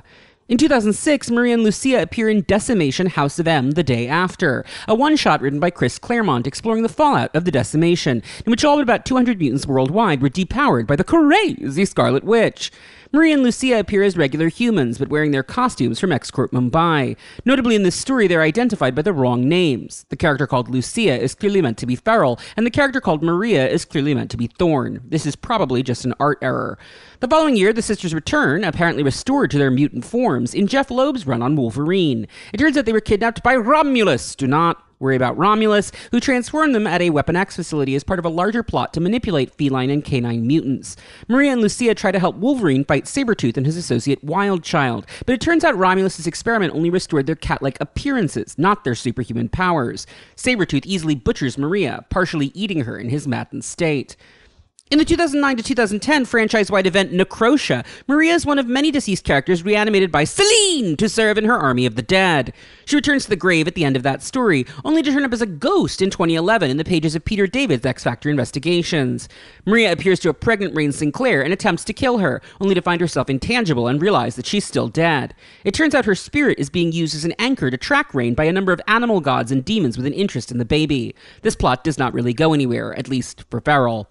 In the 2019 soft reboot, House of X and Powers of 10 by writer Jonathan Hickman, Maria is one of countless mutants to be resurrected by the power of the Five in the New Mutant Sovereign Nation Krakoa. She's mostly appeared in background cameos, but has a memorable spotlight in the 2021 Women of Marvel anthology, in a story by Sophie Campbell and Eleonora Carlini, where she and Mara were assigned as roommates, and initially clash before growing close. What the future holds for Feral is anyone's guess, but this cat is only on her second of 9 lives. Or I guess the third? Maybe the third if you count Necrosha. I don't know. X-Men. So after she gets sent to prison, that is definitely like exit Feral. But the thing about Feral is that nobody's paying attention to what's going on with Feral. So Feral then pops up without explanation in the Quicksilver ongoing solo series, which, folks, I have mentioned this now in several episodes. I don't like this story. This is the Siege of Wundagore, and somehow it keeps coming up because Exodus is involved. Exodus hires a grab bag of D-list characters to kidnap the High Evolutionary because they have the Legacy virus. And here we learn that Feral has contracted the Legacy virus. I keep forgetting that she is, because she doesn't die of it. So I always forget that like she's one of the Legacy infectees. Yeah. But she pops up as part of that crew with Pyro and Avalanche and all those guys trying to kidnap the High Evolutionary and get the isotope. And do not worry about this fucking story. But bottom line is, Feral broke out of prison and, contracted the Legacy virus immediately. Great. Oh, actually, I think she already had the Legacy virus. Random broke her out of prison. Random. That's right. Said, you know what needs to happen? You know who we need to get in on We this? gotta get Feral. So now, wait, but now... Not even a party yet. Now I want the backstory. What's the Feral and Random backstory? There is none. But we need it. You can only imagine that this is just the general like criminal network that you right. Like, this is just like we are like weird looking black and brown mutant mercenaries in New York all know each other. Yeah. Of course, Random knows Feral. And also another thing that will never stop being funny is that he's saying this to Omega Red. You know who we need? Yo, Omega Red. We gotta get Feral. Omega Red's like, who the fuck is Feral? He only knows Russian mutants. He's He does like, not know who she is. He's like, I know the X-Men. I don't know Feral. And he shows a picture. It's like, this is not in the comic, to be clear. We're making this up. But like shows a picture. It's like, oh, Cable's house cat. Seen her, but it's been a minute, you know? Like, but it's like really, truly not someone who made a huge impact. So she attempts to... It's a weird thing, because this is one of the ones where she's written very much out of character. And where my like seeds of thinking about her more like an actor just taking roles, like... It seems miscast and her dialogue is weird, and she's just like, this is my shot. I'm just gonna play this role. Nicieza wrote me straight to prison for the rest of my life, so I am gonna ride this storyline as far as it'll take me. Yeah. The thing about Nicieza's Express actually is it ends like 2 issues after the Feral and Thorn storyline. Because that's when Age of Apocalypse kicks off. Fabian gets fired off the book in the middle of Age of Apocalypse, and then Jeff Loeb takes over for a run that is mid, let's say. And then John Francis Moore takes over for a run on X-Force that is really pretty good. Yeah. I really like it. I think it's a solid book. It's more of like a New Mutants book in tone. It's fully the New Mutants, but with the more marketable... But they're in their 20s, and it's called X-Force because that's the title that sells, right? That is when we see Feral again, because she and Magma are recruited by King Bedlam and Taro to join the New Hellions. Taro's back from the dead, don't worry about it. Taro's worried about it, but we'll get to that someday in a Taro episode. She's like... Can't wait. She's like, not loving this. This is a very bad situation. Oh no, Zut alors, I am alive again. Zut alors! I took 5 years of French. I will die again and again until my sins are expunged. My French accent is bad, as you can tell from the Gambit ad if you're listening to recent episodes of this podcast. That one, someone was like, Gambit sounds kind of Russian. I'm like, listen, the deadline was imminent. I was like, I gotta just do this, and it's gonna be one take, and we're just gonna go. We're gonna go. This is when Feral slits Siren's throat, which go back to the Siren episode for more on that. It's a bad time for Siren. But Feral is mostly just like in it for the money, hanging out with the New Hellions, presumably still dying of the Legacy virus, but it doesn't come up. I think it's mentioned offhand. Oh, yeah, no, it is, because it's made her like crazier. Hasn't it?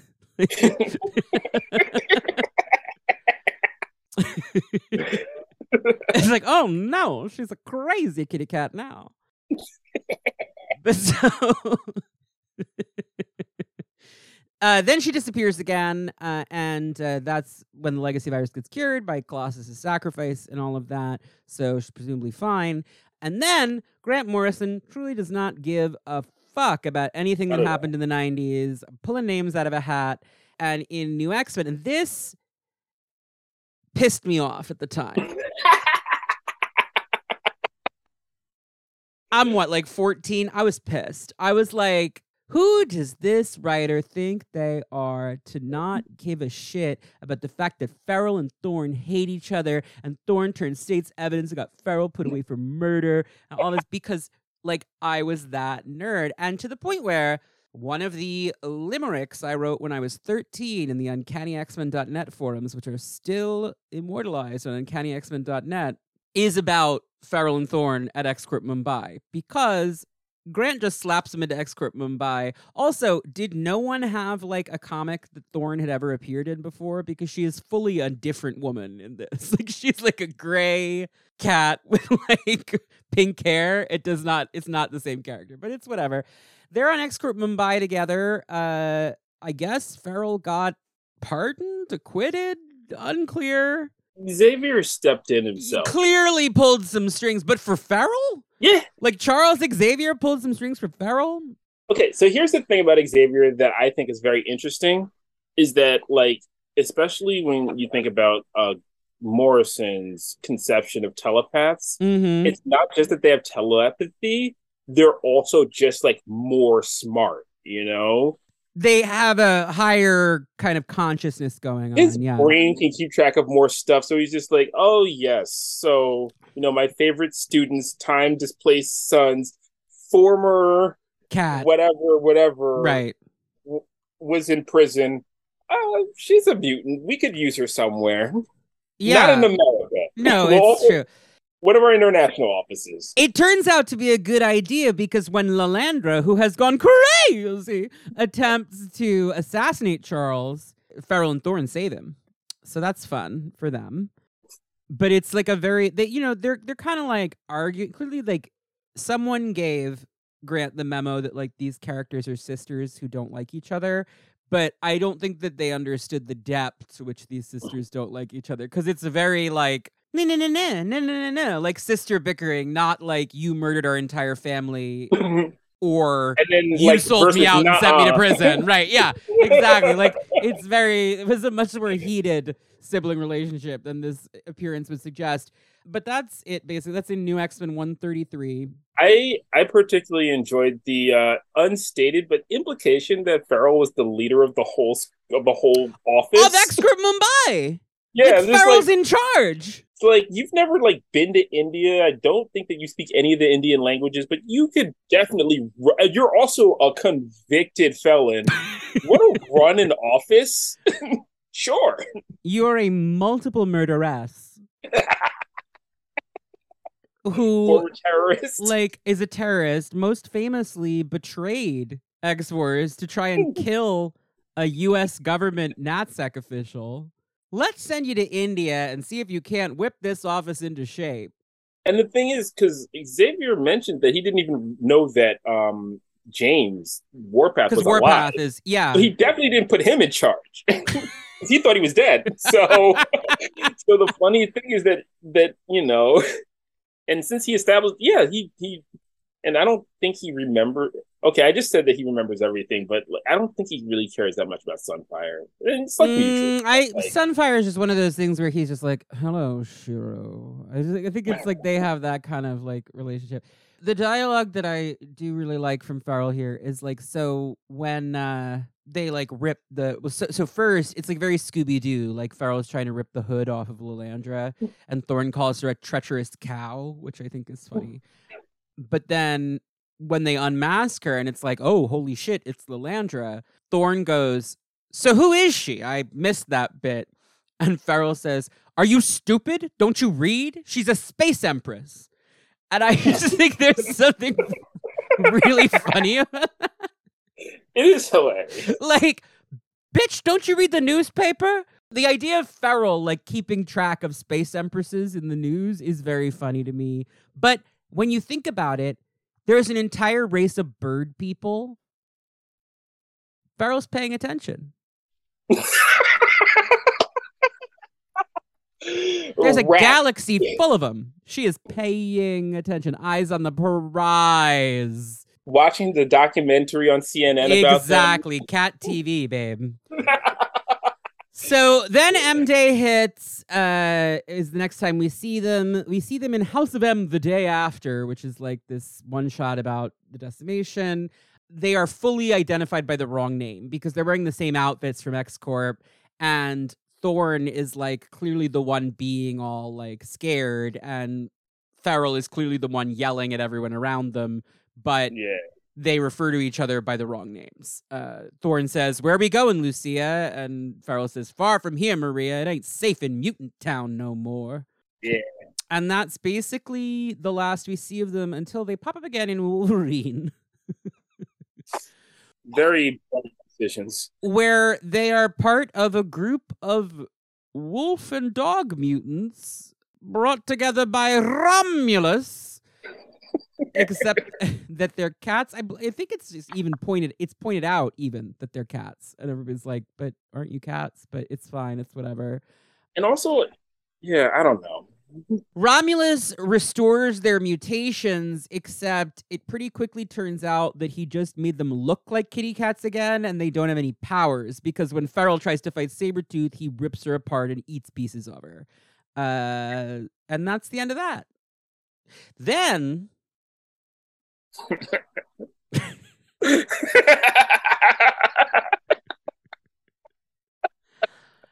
Peter David's X Factor Investigations. Picture it. Rain Sinclair is pregnant as hell. She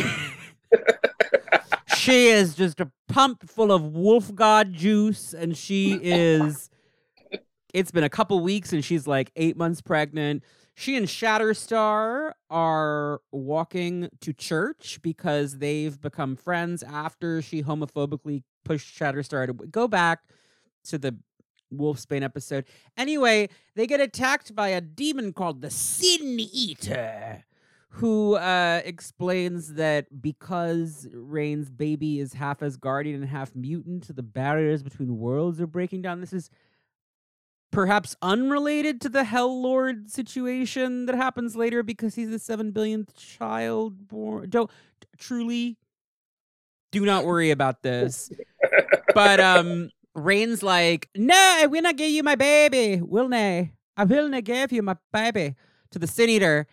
They kill the Sin Eater, and then suddenly a mischievous little ghost appears.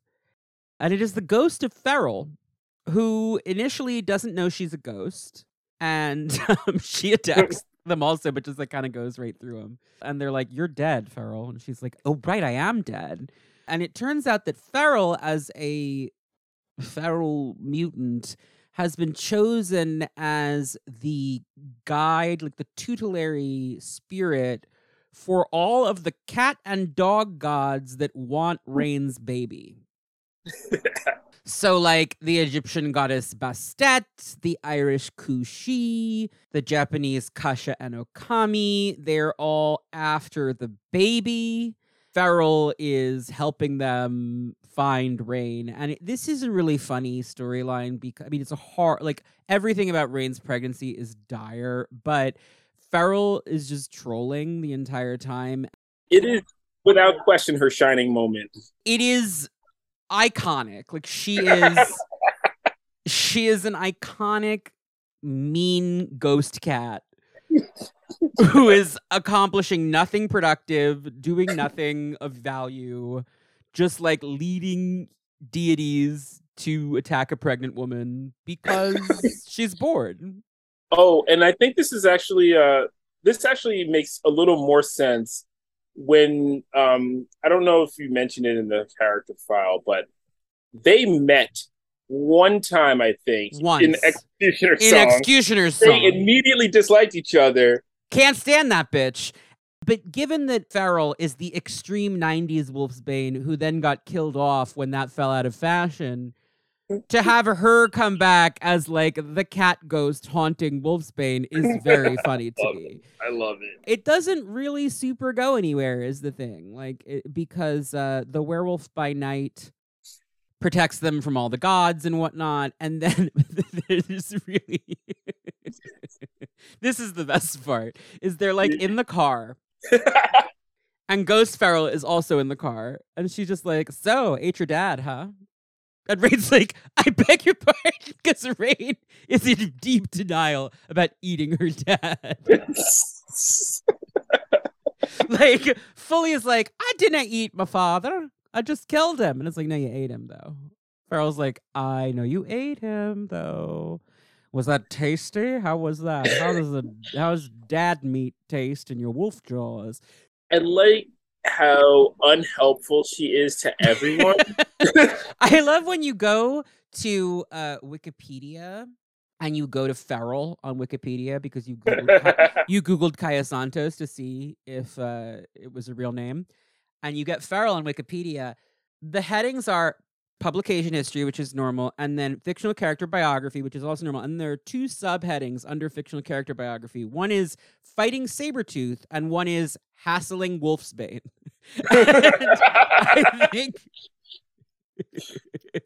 I think hassling Wolfsbane is really funny as a description of an activity or an occupation to have. Basically, the gods promise Feral that they will resurrect her if she helps them destroy Raid and take her baby, which is, again, like, it feels a little bit like a clever meta commentary on Feral and Wolfsbane's dueling roles in the franchise in the 90s. Yeah. But it doesn't, it just kind of peters out once the baby's born and Feral doesn't really pop back up. Yeah, and also, like, there's not only does she not pop back up, there also is no end to. Yeah, there's no, like, resolution, really, to the plot. Yeah. We certainly get more of the baby and the Hell Lords and all kinds of stuff that we definitely want to read about.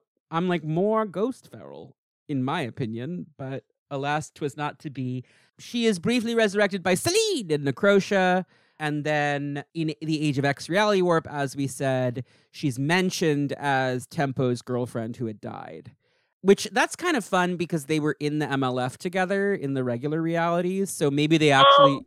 Actually, Oh no, wait! They because weren't. They're the was switcheroo, they right. No, so yeah, because Fabian was going to have Tempo join X-Force. That was where I was going when I said that a few issues later, Fabian gets fired off the book, because the whole point was that Tempo was supposed to defect from the MLF to X-Force, and Feral's defecting from X-Force to the MLF. They traded places. And they traded places at the same time. Yes, it's like in the same issue. It was like, we don't like you anymore, and you. Well, it's all about the Gyrick thing. It's like Tempo doesn't agree with killing Gyrick. Yeah. And Feral doesn't agree with protecting Gyrick. So it's a natural trade. Also, this is a really fun point where, like, Tempo is supposed to be college age because she mentions college. Yeah. And Feral is noted at 17 years of age. So basically, you're in college and you met this bratty high school senior one time, and then some god comes along and in decides, the reality warp. Yeah. You had a great love, lifelong love there. Yeah. Well, you know. But now I'm imagining some kind of like lost story of them in like the late 90s that we just never saw. That could be fun. It would just be fun to see them on Krakoa now, given that. Because it's like, does Tempo remember being in love with Feral in Age of X? The way that, like, Frenzy remembers being in love with Cyclops? Like, what's the skinny on that? Like, was Feral ever actually in Age of X? Probably not, because it's like she's dead in the backstory that Legion had generated. So there's just lots of story opportunity there that could be fun, but you'd have to care about Feral, which not a lot of people do. No one did. But it was a fun poll. Yeah, I thought it was cute. And again, it made two more Rob Liefeld co-creations gay. So that was a serve from Mike Carey, in my opinion. Feral is then resurrected on Krakoa by the power of the Five, and there's a cute story, as we mentioned, in Women of Marvel #1 by Sophie Campbell and Eleanor Carlini, where they assign Feral and Marrow to room together because they're like both new to Krakoa, and they get in, some squabbles. Marrow ends up like breaking Farrell's arm at one point, which is funny. Like Farrell just shows up in a cast, which I think is a funny image because it makes me think of like when your cat has like one of those like sock casts on or something because like the cat had surgery. It's like shaking like the cat sock.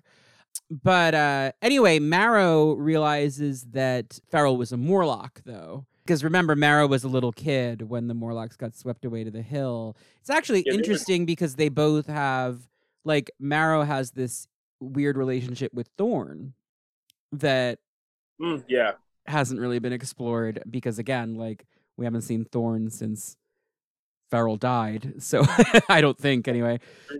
There's something interesting about the idea of Farrell and Marrow as, like, the two younger girls that Thorn failed to save from their darker impulses or whatever, like maybe finding each other. But it's more of a light comedy story. By the end of it, I did want Marrow and Farrell to date. I would be pro that, personally. I think it would be funny. Yeah. But if nothing else, I would like to see them show up as friends in like the background of scenes. I'm not super passionate about shipping of any kind. I'm always just sort of like, sounds cool, The vibe that I get is more of like they would probably like be close enough that they would like be in each other's business. For sure, not, yeah. like, dating. You know what I mean? No, that's fair. Yeah. No, by dating, I just mean like, let's see them like, out at the Green Lagoon together and whatnot. I don't need to have a sweeping romance between Marrow and Farrell. Yeah, I don't see it between that. But I think it would be fun to like throw them together more. And that's it. Yeah. So unless you have something else to say, yeah, she doesn't really do anything besides the Women of Marvel short. Every time you've seen her in Krakoa has just been like a background because like she was like sitting in the bar at X Factor, and like she's been in little cameos because she's a distinctive design that you can throw into a panel. Exactly, like you draw that hair with the stripes, and you're like, oh, bam, know that one from the 90s. Pink titties, triangle head. You're like that. I know that cat. I'd recognize her anywhere. She was on the trading cards. It's true. But yeah. The main thing about her is that like, I keep forgetting to say this. Like, this is something that like kind of hit me a long time ago and kind of keeps recurring. And I don't think anybody's explicitly tried to do this, but she does seem to like become the de facto normal person mutant in the X-Men universe. And I'll run it through real quick. So, okay, X-Men animated series, Slave Island. They do the Genosha story. She's one of the like slaves in Genosha. Regular prisoner. She's like Jubilee, like shut up. Trying to escape is a bad idea, But then she's like beating up the guards when they do escape. Just right. Ultimate Comics, the ultimate version of Mutant Liberation Front. She is like the example of the Mutant Liberation Front. They like liberate her. Yeah. Of course, she gets vaporized by a Sentinel at the end of that story. Her most recent appearance is a flashback. It's what's the new series called? X-Men Legacy, X-Men Forever? X-Men Legends, where they did like a throwback to New Mutants versus Morlocks, and they retroactively, even though they hadn't met in actual continuity, but you can slap her in there now because now she would have been there. Yeah, and it's like she's just sort of like, and her position in there is just like this is what a normal Morlock would think in this position. You know what I'm saying? Like, she's kind of an everyman, except that she's like a cat. Yeah. Like the mutant everyman, like if you just like, what does an average mutant say? So you want like a weird looking person to do that, and then you want somebody recognizable, like, oh yeah, from the cover of X-Force 1, and she just keeps getting thrown into that role. She's kind of Stacy X-esque in that way, where it's like just that she is a character who comes from the streets in like is grounded and normal and looks around at X-Men stuff and it's like, what the fuck is this? Like, she has that kind of vibe a little bit to her. Yeah. And it's not really... She's less personable, let's say, than most of those characters are going to be. But she has that, like, she kind of has like a turns to the camera, what? Kind of vibe at times. Yeah, that's which true. is fun.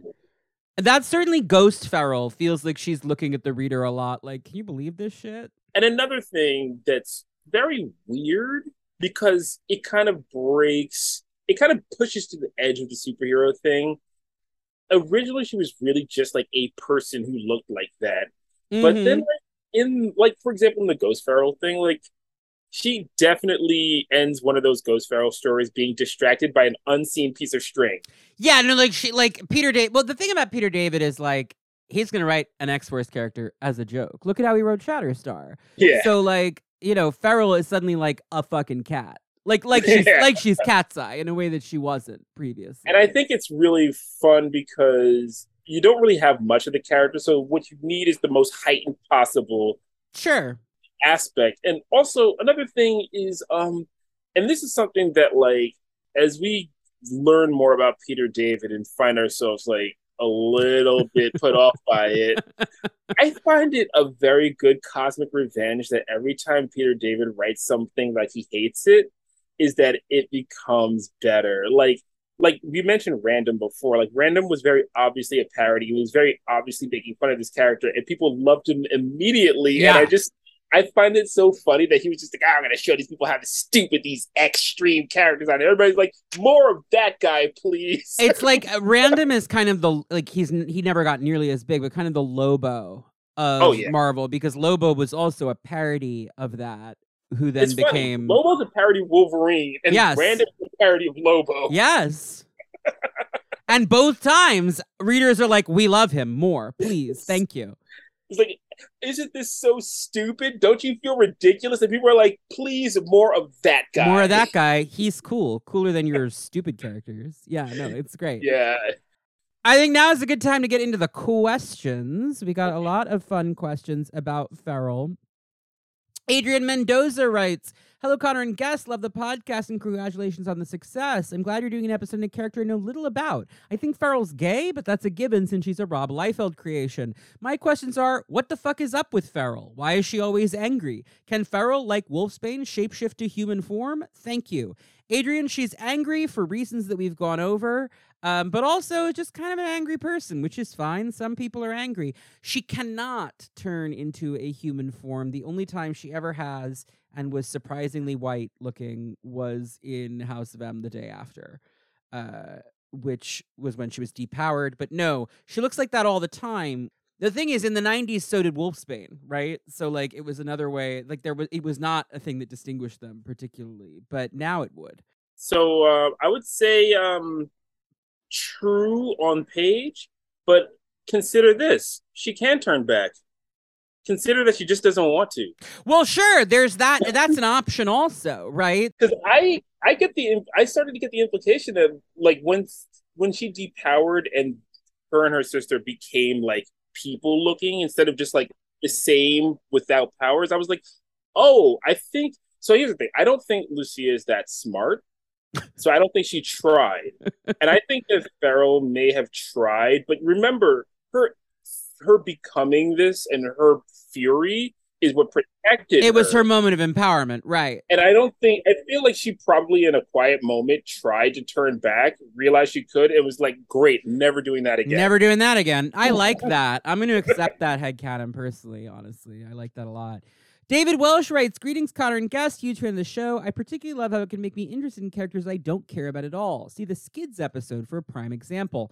Honestly, Feral has nowhere to go but up for me, which brings me to my question.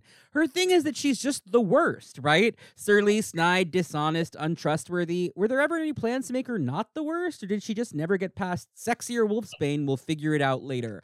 Thanks so much for the many hours of entertainment, many of which I've listened to many times. Best, David Welsh.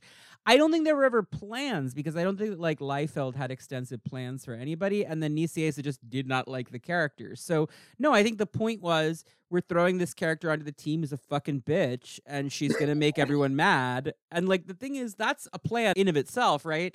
it does make it a little harder for the character to survive beyond that. I question after you said something that reminded me, because I would have been very disappointed if I had forgotten to mention this point.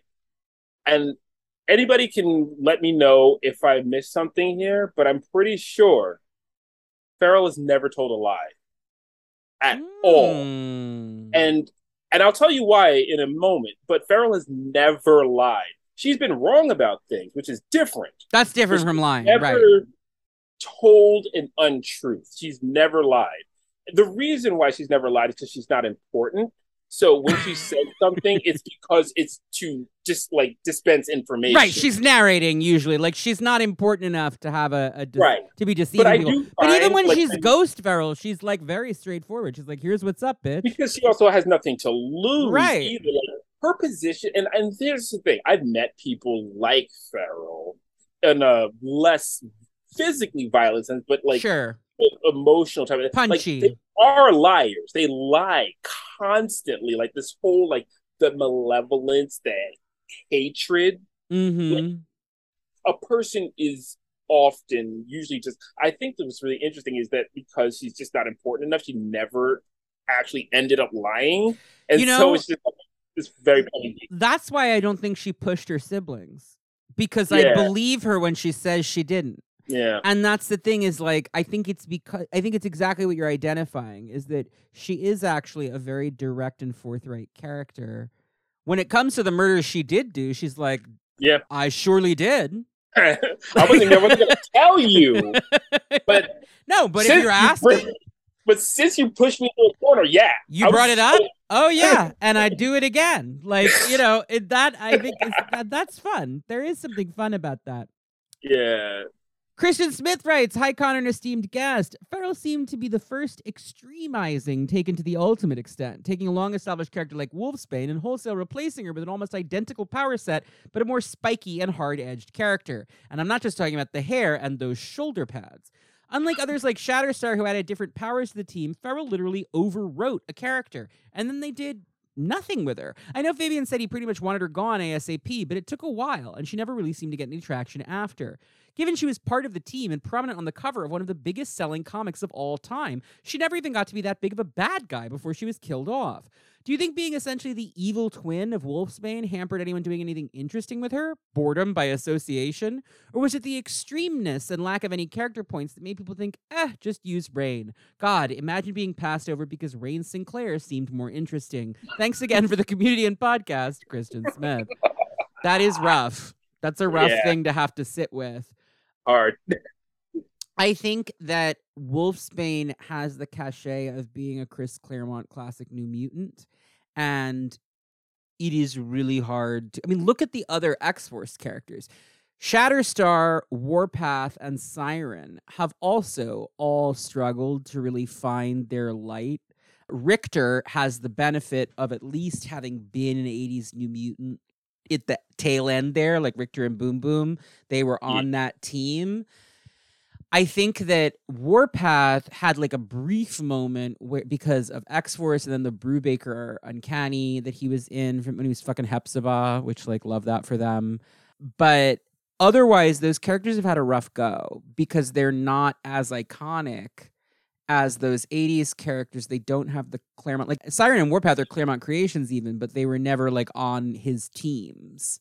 And I think that there is a degree to which they fall into a problem that a lot of 90s legacy characters have, like your Wally Wests, your Kyle Rayners, where they are not the freshest, newest characters, but they're also not the most readily iconic versions of the younger team.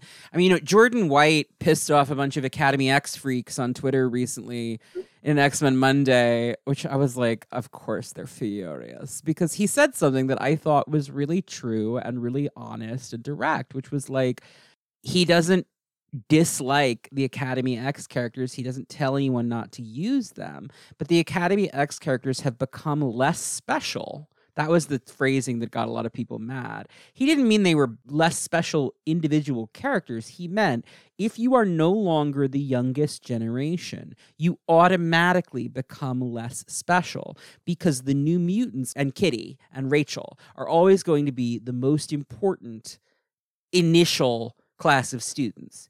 And then besides them, the youngest, most recent characters are going to be the point of view characters that get the most focus. And then, unfortunately, there are like 700 characters in the middle who are just a mishmash. And with Academy X, it's particularly rough because they introduced like 80. They did like a full Harry Potter, like, which house are you kind of bullshit thing where, and this is part of why I think people love those characters so much, a lot of people, is because there was a lot of space to like pick the one who you identified with and then headcanon like their whole life together and whatnot, in the same way that people got obsessed with tertiary Harry Potter students and like developed intense personal canon about them. So those characters are even more at risk, I think, of getting lost. But even you see it even in the 90s with the Gen X kids and the X-Force kids. Yeah. They're just never going to have the same status as Moonstar and Cannonball and Sunspot. They're just not. And in this case, Wolfsbane, no matter how many terrible stories she's been in, is always going to be a more famous character than Feral.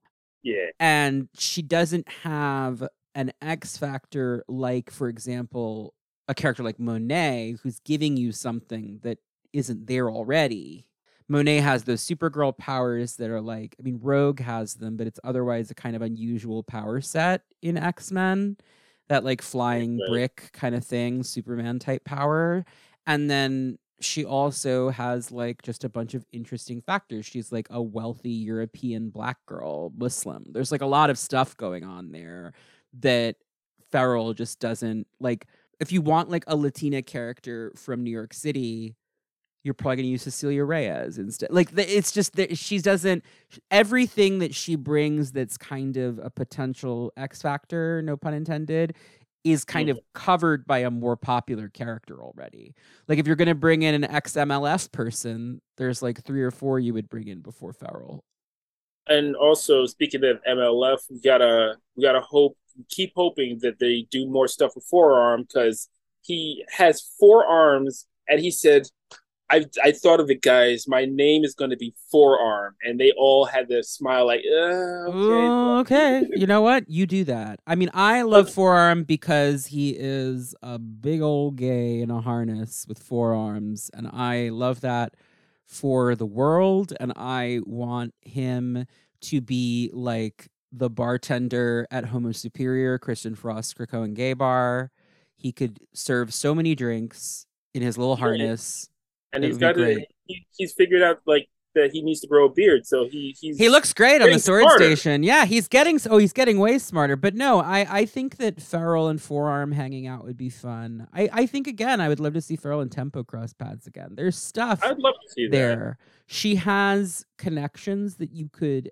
And the problem really is that her connections are not with the X-Force characters because they didn't like her very much. So, and also the problem is her connections are basically like with the truthful thing is like they're tenuous. They're like information. Yeah, it's not necessarily like they're no one has like a sentimental memory with Feral to like fall back on. She's like, never given scenes like that.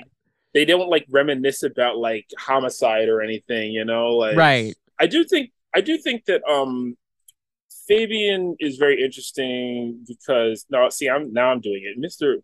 Nicieza. Sorry. No, it's okay. It's very interesting because he talks about not liking the character, but I think that that's more retrospect because he's just like, I went through this in real time at a formative age. I actually remember the way I see it is he tried really hard. I think he tried and couldn't figure out the character, and it was frustrating, so he got rid of her. What's really funny, in my opinion, is what he was ending up doing. He ended up transferring to another character with Feral's voice. You can see, if you go back and look, you can see it. It's Deadpool. That makes a lot of sense. Well, that's literally what I said, where it feels like a lot of the time she's the type of character who turns to the viewer and is like, "Are you seeing this?" Yeah. And that is Deadpool is the quintessential one of those. But he was writing both of them at the same time in those 20s issues. Mm-hmm. And that's when it really clicked with me when I was doing some of my rereading, and I was like, oh, this is the same sense of humor. This is the same. She would be a funny supporting character for Deadpool, actually. Or just like a funny person in that type of role somewhere. Yeah. I don't know that I'm a big, like, not sure if I understand how similarities work, where a lot of similarities are like fun to butt up against each other because they annoy each other, but sometimes it's redundant. Yeah.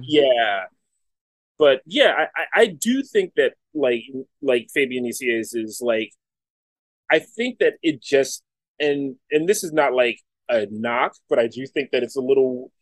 Well, he's looking back on it 30 years later, for sure. Exactly, but I feel like it's such an aggro male voice that it feels like it made more sense to shift that energy towards Deadpool, which he was already doing it. When he was, you know what I mean? Like, it felt so hostile coming from a woman, you know? No, I think that's true. And I think that Fabian, like, Siren is also a very aggressive female character and messy in a way that's interesting. And I think he was I do think he was trying with Farrell to like find the way to make her fit on the team, and it just didn't.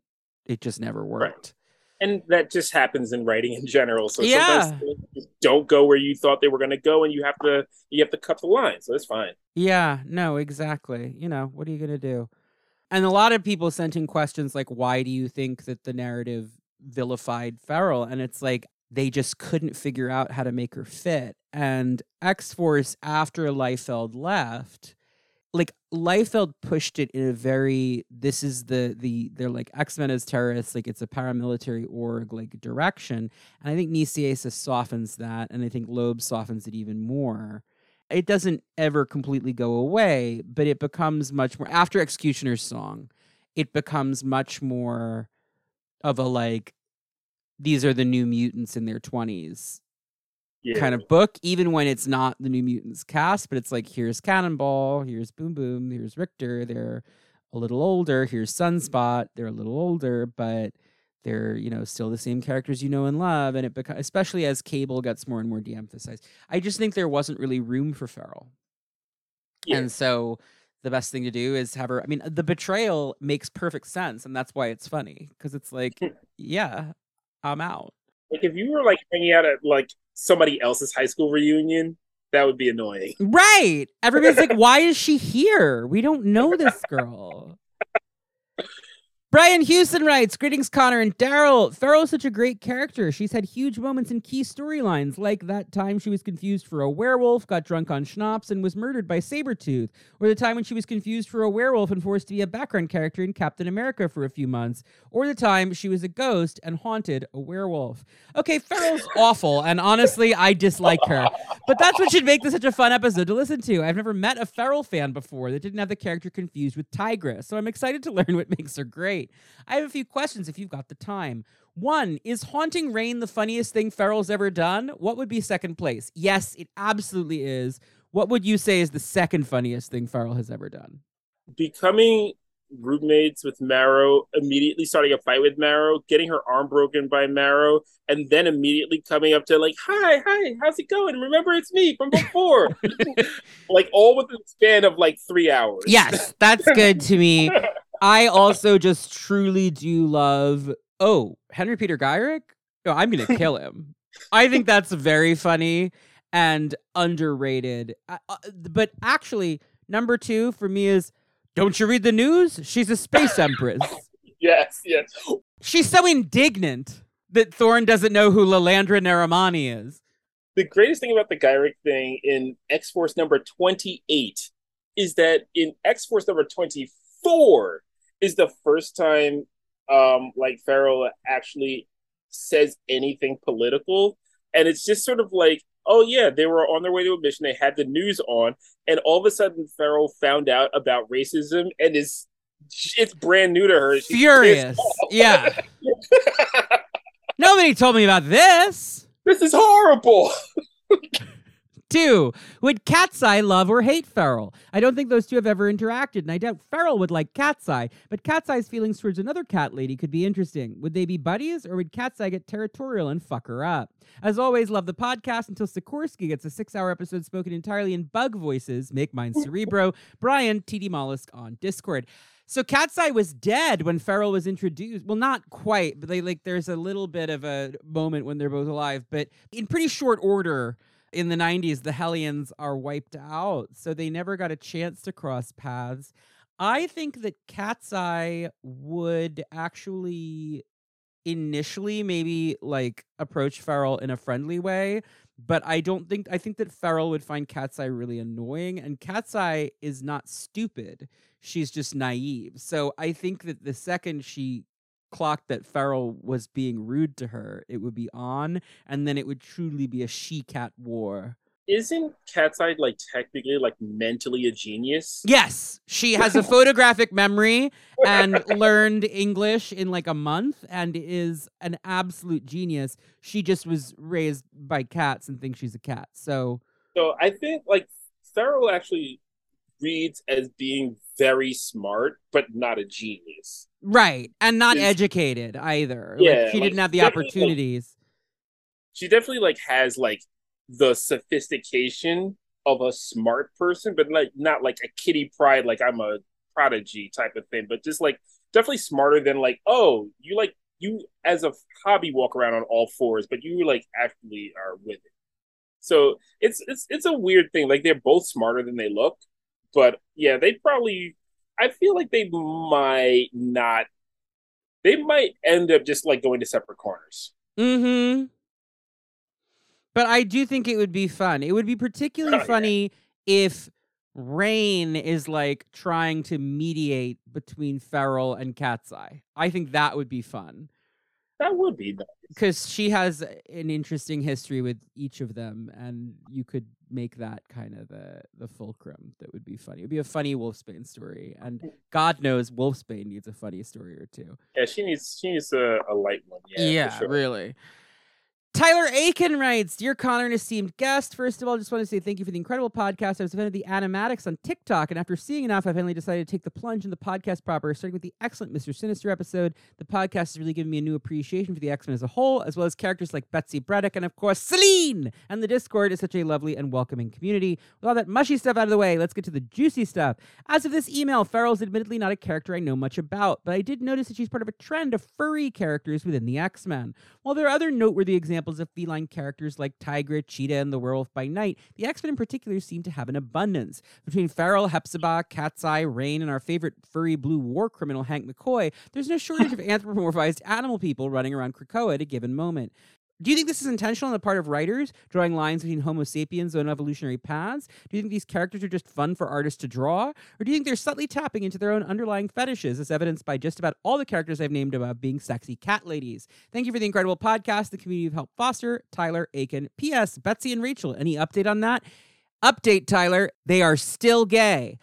I think that sexy cat lady is just a really enduring archetype. You have to remember that in the 90s, when a lot of these characters are introduced, in the 80s and 90s, when a lot of these characters are introduced, Cats is huge.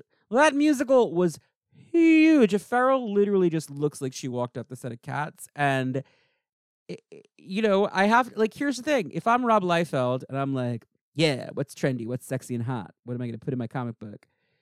And Cats is on the poster in every subway station, I might make a sexy cat lady.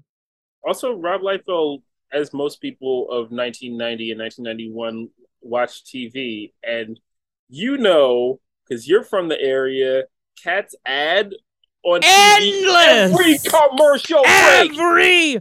Every single commercial break. Every commercial. I had never seen Cats until the movie recently came out, and I went mega stoned out of my fucking mind. I went to Danny and Grace Lavery's wedding, and then after the wedding, because the wedding was early and it was a dry wedding, afterward, Maddie Lebchansky and their wife Jaya and I and a couple of our friends got absolutely destroyed on edibles because we were in San Francisco and this was the last theater experience I had before COVID was Cats, and it was truly sublime. But no, so I had never seen it. However, I knew all the fucking songs because of that goddamn commercial. That commercial was Our whole childhood. constantly. Memories all alone in the moonlight. I never understood what it was. All it was just this weird. Betty Buckley rising on a tire.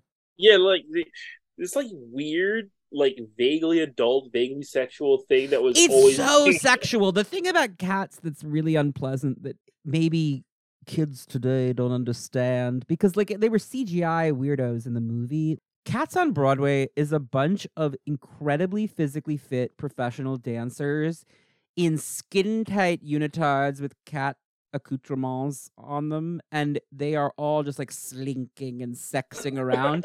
And it's just very disturbing to like a young mind. You don't understand what's happening. And every commercial break, like 4 Things for Children, because Cats was a show for the whole family. So like we're watching fucking like Batman the Animated Series, and like on the commercial break, it's like, and Batman the Animated Series, let's be clear, had a lot of heavy shit in it. I was thinking about, do you remember that episode with Baby Doll and Killer Croc? I don't remember that one. That's just like Baby Doll looks like an eternal child, and she's fucking Killer Croc, and I was just like, why was this allowed? But I digress. Batman. Great show. But I'm just saying, you'd be on commercials of like Hey Arnold or something. You'd be like, memories, and like the cats are all slinking, like jellicles can and jellicles do, and they're like with their like cat titties shaking, and it was just very, and like the cat crotches, like the dance belts.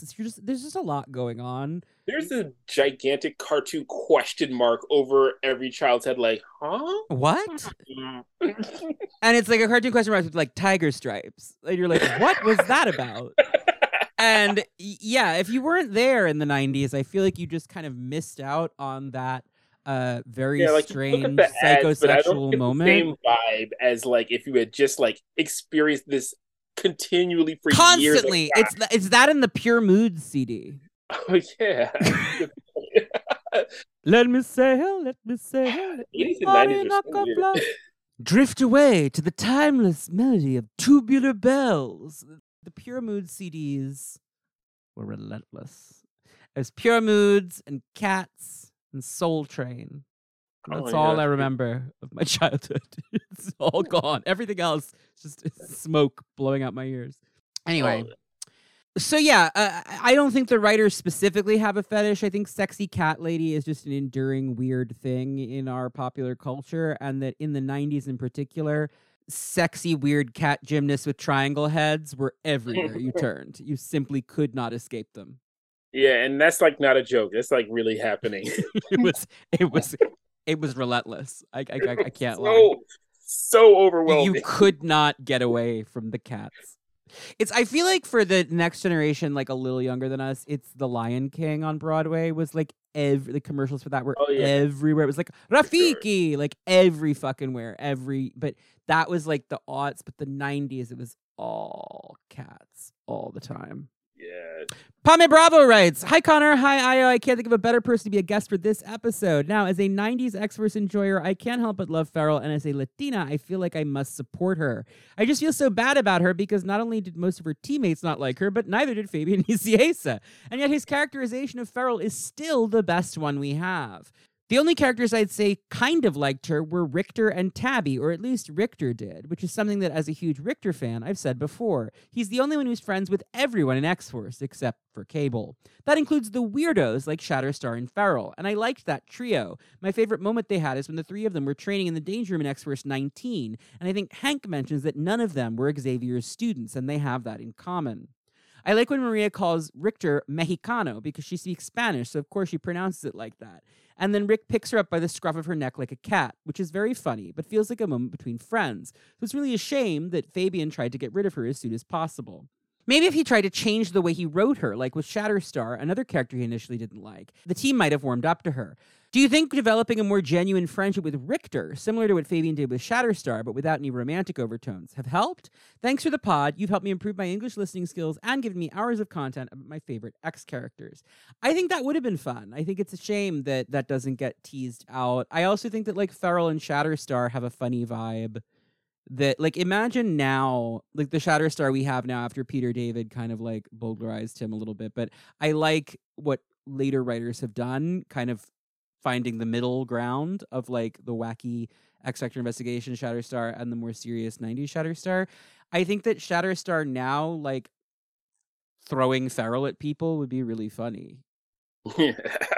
Like the Simpsons cat lady throwing her cats. Like, oh shoot, yeah, wow. You know what I mean? Like just yeah, like fastball special, baby. Like Shatterstar's not super strong, but I feel like Feral's pretty aerodynamic. I don't know. They would be. I feel like it would be fun for Shatterstar and Richter to have like. Obviously, they have lesbian friends because they're hanging out with Rachel and Betsy, who's bi, but you get what I mean. But I'm just saying, like, I think it'd be fun for them to have just like a friend who's like a mean fucking dyke. Yeah, I think, like, it's a different vibe, and I think that Richter in particular, it would just be fun for that character to be like in his orbit. I definitely like did a lot of thinking on that trio, because I do think that like, and this is also kind of, I wasn't thinking of it before, but this is also kind of part of that thing where I'm like, Fabian Nicieza really did try. He really did. And it's like, well, it's the way he dismissed the Psylocke and Revanche story, which is beautifully written. And he was like, oh, it's a piece of shit. When you're looking back on it, I think also for him, because he was fired from X-Force so unceremoniously, I think it's a hard thing to look back at for him. And also, I was like 11 or something, so like 6 months is a long percentage of your life. Mm-hmm. Versus he was a full-grown adult, which is just like something he tried briefly. Because if you ask me about 6 months and now, I don't care. I'm like, whatever. Like that was like last week. Like, no, that was January. Oh, you know what I mean? Right. Like, and I think it's like that because like what you said, X-Force 19, which was my first personal, like I borrowed those issues from my godbrother, but like the one that I went to the store and bought new, that was X-Force 19, and I got that. Like, and in their little space adventure coming back, they are on the return team. You know, it's kind of like these two like fight guys who are just like, these are we don't have like relationships with them. They're just violence friends. And then Richter, the guy we know from New Mutants, you know what I mean? Mm-hmm. And yeah, I guess Nicieza definitely started the whole like Shatterstar actually does have emotions, and he just didn't like, he just wasn't thinking that way toward, and you know, he's dealing with a huge cast. Yes. And I definitely don't blame the guy, because also when I heard him on the Jay and Miles and then on your show, is like, but even back in the Jay and Miles interview was the first time I heard him, like, oh, of course, he's like a real adult. Yeah. You know, like he was, you know, like there's a huge like passion for what people do in superhero comics. He's also less sentimental about the characters than we are, and then someone like Chris Claremont is like, he doesn't. He's not, or Peter David. Like there are some writers for whom these characters are like their babies, and for him, it's not. It's work for hire. He's not like he's here to do a job, and he's much more workmanlike about it. And when he described that he was working on staff, and then like he got pulled into more writing, it's more like he was just doing jobs to the best of his ability. Man, about it. I'm not trying to denigrate that at all. No, there's nothing wrong with that. It's just that it's different from coming into it as like, I am a creator who wants to create in like that. And predominantly like coming from like a fan emotional standpoint. Yes. No, he comes from a marketing standpoint, which is a different mentality. And to take nothing away from his talent, because I totally no, great writer, but I get exactly what you're saying, and I think he is less sentimental about it because he approaches it from a different mindset. Yeah, and so to finish off your question, the last, as you know, the last bit of that trio is in that moment before the Rainfire story, where it's actually like really like, The artist is not there yet. He gets better in his future career, but it's the between Capullo and Daniel. But this it's so it doesn't read as much as well because the artist is not quite there yet. But there's this moment where like Farrell's doing her thing. She's like looking at Shatterstar and stuff. But at this point, the vibe is different. Mm-hmm. She's given up. Yeah, she's not gonna like hit on him or anything. She's like so like she used to like she loved to flirt with him, and then she's just given up. Like he's like, oh, if what did he say to her? He's like, oh, if you because in retrospect, we see that Richter's projecting his desire onto her because she's a girl, so she's supposed to, and he doesn't really feel that he should. You know what I mean? Like he's probably repressed that so much, right. So he's like, go hit on him because that's what you do, and she's just like, no, leave me alone. Like there's an emotional doneness to her. I think she's already checked out from the group. Exactly. Is the thing. And she's just looking for an excuse for someone to give her a reason to leave, and then Rainfire gives her that excuse. And so does Cable, frankly. Like by trying to protect Gyrick, which is something that she finds appalling. Yeah. You know? So, yeah, I think that those friendships, if you were going to bring Farrell back into the mix, I think that Richter and Shatterstar are absolutely a great way to do that, because she did have a genuine bond with them, and she and Richter have cultural similarities, not, super intense similarities. He's from Mexico and she's from New York, and they're not the same kind of Latino, presumably, but like there is something there, and it would be interesting to see like these queer Latino characters who were on this hugely successful team together in the 90s, living their more open truth today on page together. It'd be kind of fun to see. Yeah. Chazak Bean writes, hello, Connor, esteemed guest. First time caller, been listening for 6 months, and I thought if there was a character I'd ever want to be on this show for, it's Farrell. So I'm super excited she's getting the Cerebro treatment. I love that. I love that more than one person has had that thought. As someone who grew up with cats, I attached to Farrell as soon as she debuted, even if her design was just a Liefeld Wolfsbane redesign and her characterization was inconsistent at best. My favorite era was when Cannonball led X-Force and Farrell started to soften some. It made me think much like pets can match their owner's temperaments, Farrell might be a low-level empath and, like Megan, match the mood of those she's around or those she perceives as the boss. With that in mind, who do you think would be a good influence on Maria? Of course, Cat's Eye immediately comes to mind, or Danny Moonstar, even if it would drive Rain crazy having to deal with the psycho cat lady. How would a meeting between Farrell and Hepzibah end up? Thank you for the hours of entertainment and a community that's rekindled my longtime interest in the X-Men to a fever pitch. Hearing Rogue yell, Remy, what's a mangak? Gives me a sorely needed shot of serotonin every week, so thanks for that. Chazak in the Discord and on Twitter. I love that ad, and I hope that Comixology re-ups because I want to continue to have it in this. So if you're listening, Amazon, send another check. The people demand more manga. So this is a great question. I love the concept of Farrell and Hepzibah interacting. That actually delights me. They have slightly similar don't give a fuck energy that would be fun to see. I honestly, though, I just want Hepzibah around again. I think that she's fun, and I get that Corsair's alive again, so she's in space with Corsair again, but I'm not huge on Brubaker X-Men, and one thing I really did like about it was like Hepzibah coming down to Earth and being an X-Man because she was fun. And she dated Warpath, who was on a team with Farrell, so there's sort of a connection you could have there. He was on 2 teams with Farrell. I said he was on 2 teams with Farrell. That's true. Yeah, you're right. So I think the funny idea of Danielle Moonstar is really the fulcrum.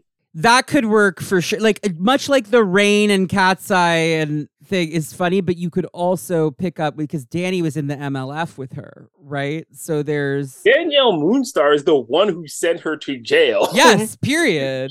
She engineered. Oh, that's right. We didn't say that. She engineered the whole thing. Yeah, Danny is the feds, is the thing. if you're the MLF, the feds, and she also was just like, okay, so here's what you got to do. Here's what you have to do. This is the target. Right. Go. Oh no, you went to jail. Oops. Oh darn! No, I think there's two things that happen in these types of with these types of characters. You either pick up where you left off, which is kind of unrealistic because so much time has passed, or you presume that time has passed for them, even though they're not main characters, and then see them just sort of pick up from somewhere else, which I think is probably fascinating to see. Like, what would it be like if like what has happened, if anything, between them in between all of this time and events and life happenings, losing powers, changing affiliations, blah blah blah. So I think that's fascinating, but I think it's kind of undoable because Danielle Moonstar's been in the foreground and in the spotlight versus Farrell's been out of it. You can't really, it's hard to match those energies. I think it would again have to be a thing where it's a story about like Danny and Wolfsbane, and you just kind of run through some of the old connections they have in supporting roles, and Farrell could be like a funny character to bring into an issue. You know what I mean? Yeah. But the problem is at this point, momentum wise. Now, I mean, listen, it just takes one writer who really fucking loves a character. Synch was dead for 30 years, and now he's an A-list X-Man because Jonathan Hickman loves Gen X. And Jerry has really loved writing Synch. And so between the two of them, that character's sitting pretty. I don't know how many people are like a passionate Farrell enthusiast, so we'll have to see. Well, basically, we got to see if Sophie Campbell wants to come up off those Ninja Turtles. Yeah, I mean, listen, I'd happily read a Farrell mini by Sophie. Every issue twice. I get the main and the alternate cover. Then we got a couple questions about Farrell's hair. Maxwell Werner writes, Dear Connor and long-awaited guest, Mr. Io, what's the deal with Farrell's hair? Based on context, I'd assume it's supposed to be evocative of a cat, but it's really not. It's more Bride of Frankenstein than anything else. Plus, didn't Wolfsbane have hair like that in the 90s too? She's a dog, not a cat. Make it make sense. Could Farrell's look be modernized? I suggest you get a haircut, but I'm not sure anybody could recognize her without it. Other Liefeld creations like Cable and Shatterstar have been able to evolve visually, but when Farrell shows up, it's like she stepped through a time machine straight from the 90s. Sincerely, Maxwell Warner, they, them, head on the Discord. I think that the triangle is super essential to this character's silhouette, and I wouldn't want them to get rid of it. I think that, I mean, when they have, she has in fact been unrecognizable. There are a couple of stories. The New Hellion story, she has like a long haircut, and she just looks like Cheetah from Wonder Woman. It's like not recognizably Farrell.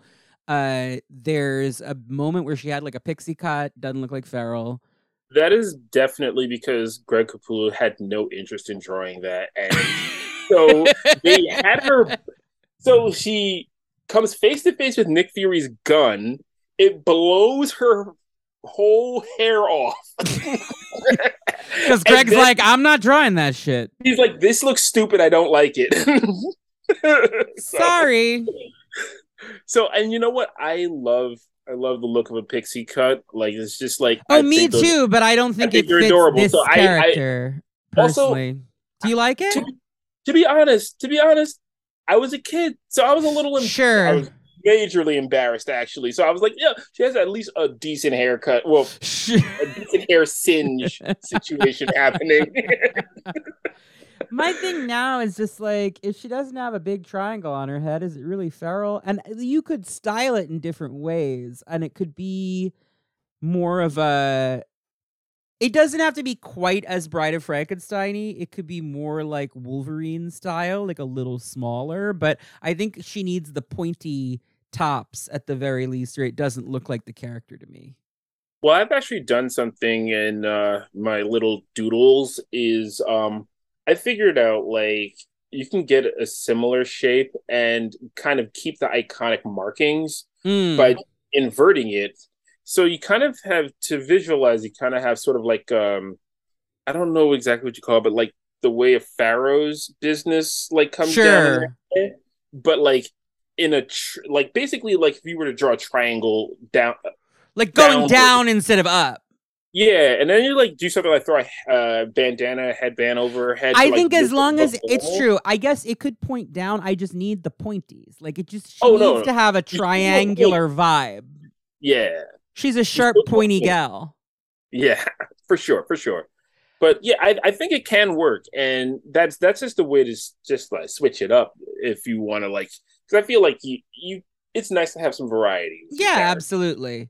Also on the hair subject, Arnaud Fresnel writes, Bonjour, Connor and esteemed guest. I'm a French ex-fan living in the UK, so have fun with the accents. First, I would like to thank you for this wonderful First, I would like to thank you for this wonderful podcast, which enhanced many walks and long sessions of cooking and got me into reading Mutant X at the moment. Really enjoying it, so thank you. Oh my God, I'm glad to hear that, because Mutant X is a weird ride. I look forward to this episode because I haven't read many comics from the 90s, so Feral is an enigma wrapped into mystery and a pink bikini. Her hair is a whole experience. I was wondering how she maintains it. Does she cut it and style it herself? Does she go to a salon for wolf ladies with Rain Sinclair? Is there such a place in the Marvel universe? Or does Spiral offer haircuts at the Body Shop? What is your take on extreme haircuts and hair maintenance for Feral? Thank you very much, and viva Celine Arnaud. I think Feral goes through a metric ton of hairspray.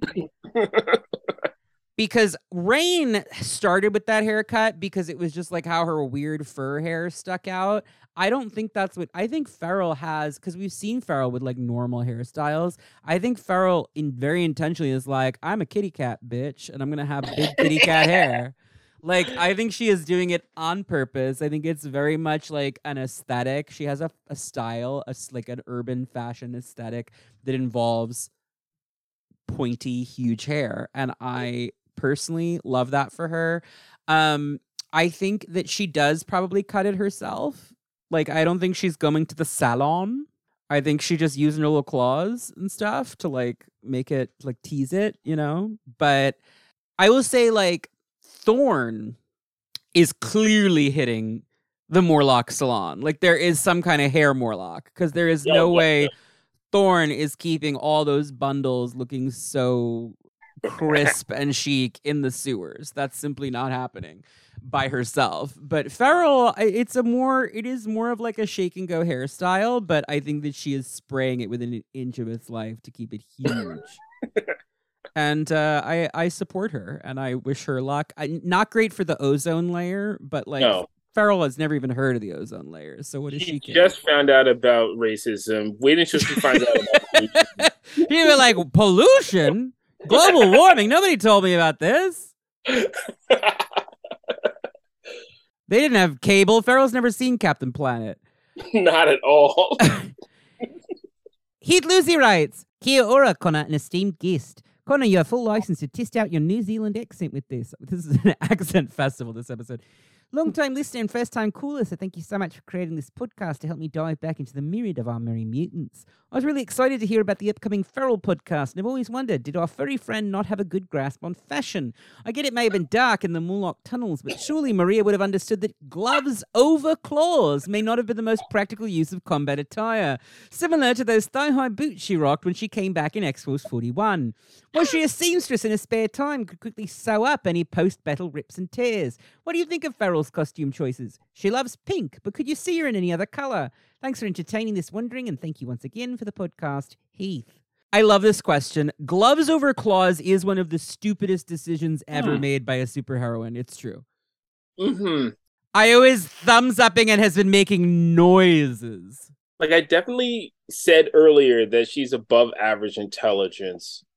But even smart people have their stupid moments. She does wear thigh-high boots despite having feet claws, and like opera gloves despite having hand claws, all of which she uses in battle. So it does seem like she would go through a lot of gloves and boots. And she's not rolling in dough. No, she's not homeless. Like, what? Like, what's the... She joined X-Force with the clothes on her back, and that wasn't too much clothes. No. So, like, really? I have to assume either they got her some gloves made of unstable molecules, or she just shoplifts a lot. Oh, absolutely. Which, like, I'm sure she does, but I've never quite... All Morlocks have to steal. That's how you live. But, like, where is she stealing 4 dozen pairs of pink opera gloves from? I mean, the Village downtown? I guess. Like, she's going to drag shops. I mean, if they were in LA, I'd be like, yeah, you go down Melrose, you can get 50 pairs of pink opera gloves. But I feel like, yeah, I don't know, maybe down on Canal Street, like weird accessory stores. All right. I feel like here's the thing. I think Farrell should always be in pink because it is like the triangle head. One of the two recognizable things about her is that she's the cat lady in pink.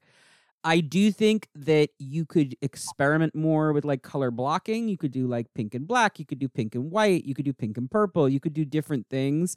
But I think that like a pink core color scheme is essential to us recognizing and pointing at her and going, that's Farrell. Right. Those of us who at all point at that character and know who she is. Most people are like, oh, Wolfsbane. Wolfsbane, right. No, but like, but have you ever seen Wolfsbane wear pink? I haven't. So Farrell should keep wearing pink as far as I'm concerned. It's very funny to think about her tearing her gloves apart every time. I can't remember who said it exactly, but it's somebody was telling me that it's really very like extremely storytelling, that like she's like all of the things that she is, and she insists upon like soft, bright pink. Mm-hmm. Like, it's not an accident. The first time you're like, yeah, maybe that's just what they had, and then it's like, no. Like she only wears like rose and petal pink, and it's like, what is that about? Like she's bubblegum pink. Like what is? And you know what? Murder, yet another reason. Yet another reason she and Tabby should be friends. Yeah, it's one of those things that really like tells a story without telling the story, and I think that's so actually, apart from Star and Richter, that's another way in for this character is make her like Boom Boom's drinking buddy. I think you could do that so easily and just be like, they were on X-Force together, and we don't need to get into it. And it's like, and someone could even be like, didn't you hate Farrell? And she's like, oh, whatever. Like so, we just move on. I definitely did this comic, but it's not like a comic you can see. It's just something I like scribbled in a notebook a couple of days, you know? Yeah. But the Boom Boom Farrell connection is so like obvious, even with so little to work with. I'm like, oh yes. Yeah. Like there's like some repressed desire for something there, whether it's friendship, romance, whatever. Something. And I think Boom Boom's about to have a big moment with Exterminators. So I wouldn't be surprised if Boom Boom was like back on top again soon. Oh yeah, she's about to have it's going to be interesting. Yeah. It's gonna be fun, it's gonna be funny, it's gonna be great. Yeah, I'm excited about that book. I think it's going to be kind of a glow up moment for Boom Boom because she's been in the background for a while, but she was super popular in the 90s, and I think she was next to Jean Grey as far as like lead woman in the X line. Like, yeah, it was like if you were looking at a group shot and it would be like girls, it would be like Jean, Storm, Psylocke, Rogue, Boom Boom, Kitty Pryde, Jubilee. Yeah. But that's like if you were to take all of them together. Yeah. But in terms of like leading a team, yeah. If you were to take them team by team, that ranks her up because she basically she and Cannonball were basically co-lead, right? Yeah, and so Sam Scott and she's Jean. The Jean, right? And yeah. It is interesting that it's like, you know, she I mean Cannonball also kind of fell off. It's interesting to see. Yeah, his whole star fell, and it was really well, I think he got his happy ending, and then it's sort of like, what do you do with the character now? A little. I think his star fell before then because I think you were mentioning about how like there's kind of this floundering when he goes to X-Men because they're like, oh gee gosh, and he's like a little kid again. I was like, this is like a 20-year-old man. He like who like led X-Force for years. Soldiers, yeah, right. Yeah, so they lost their way earlier than like I guess it's Hickman, right? Who decided Hickman brought him back, but then also wrote him out. You know, so Patrick Talbot writes, "Hello, Connor and most esteemed guest. Do you think Farrell still keeps pigeons? I think it's adorable that she used to. Do you think she eats them? Not all of them, just some." Yes and no. I think she still does keep pigeons. I don't think she eats pigeons because I think it would be too traumatic given what happened to her pigeons when she was a kid. I think that Farrell never ate pigeons, but she definitely ate mice.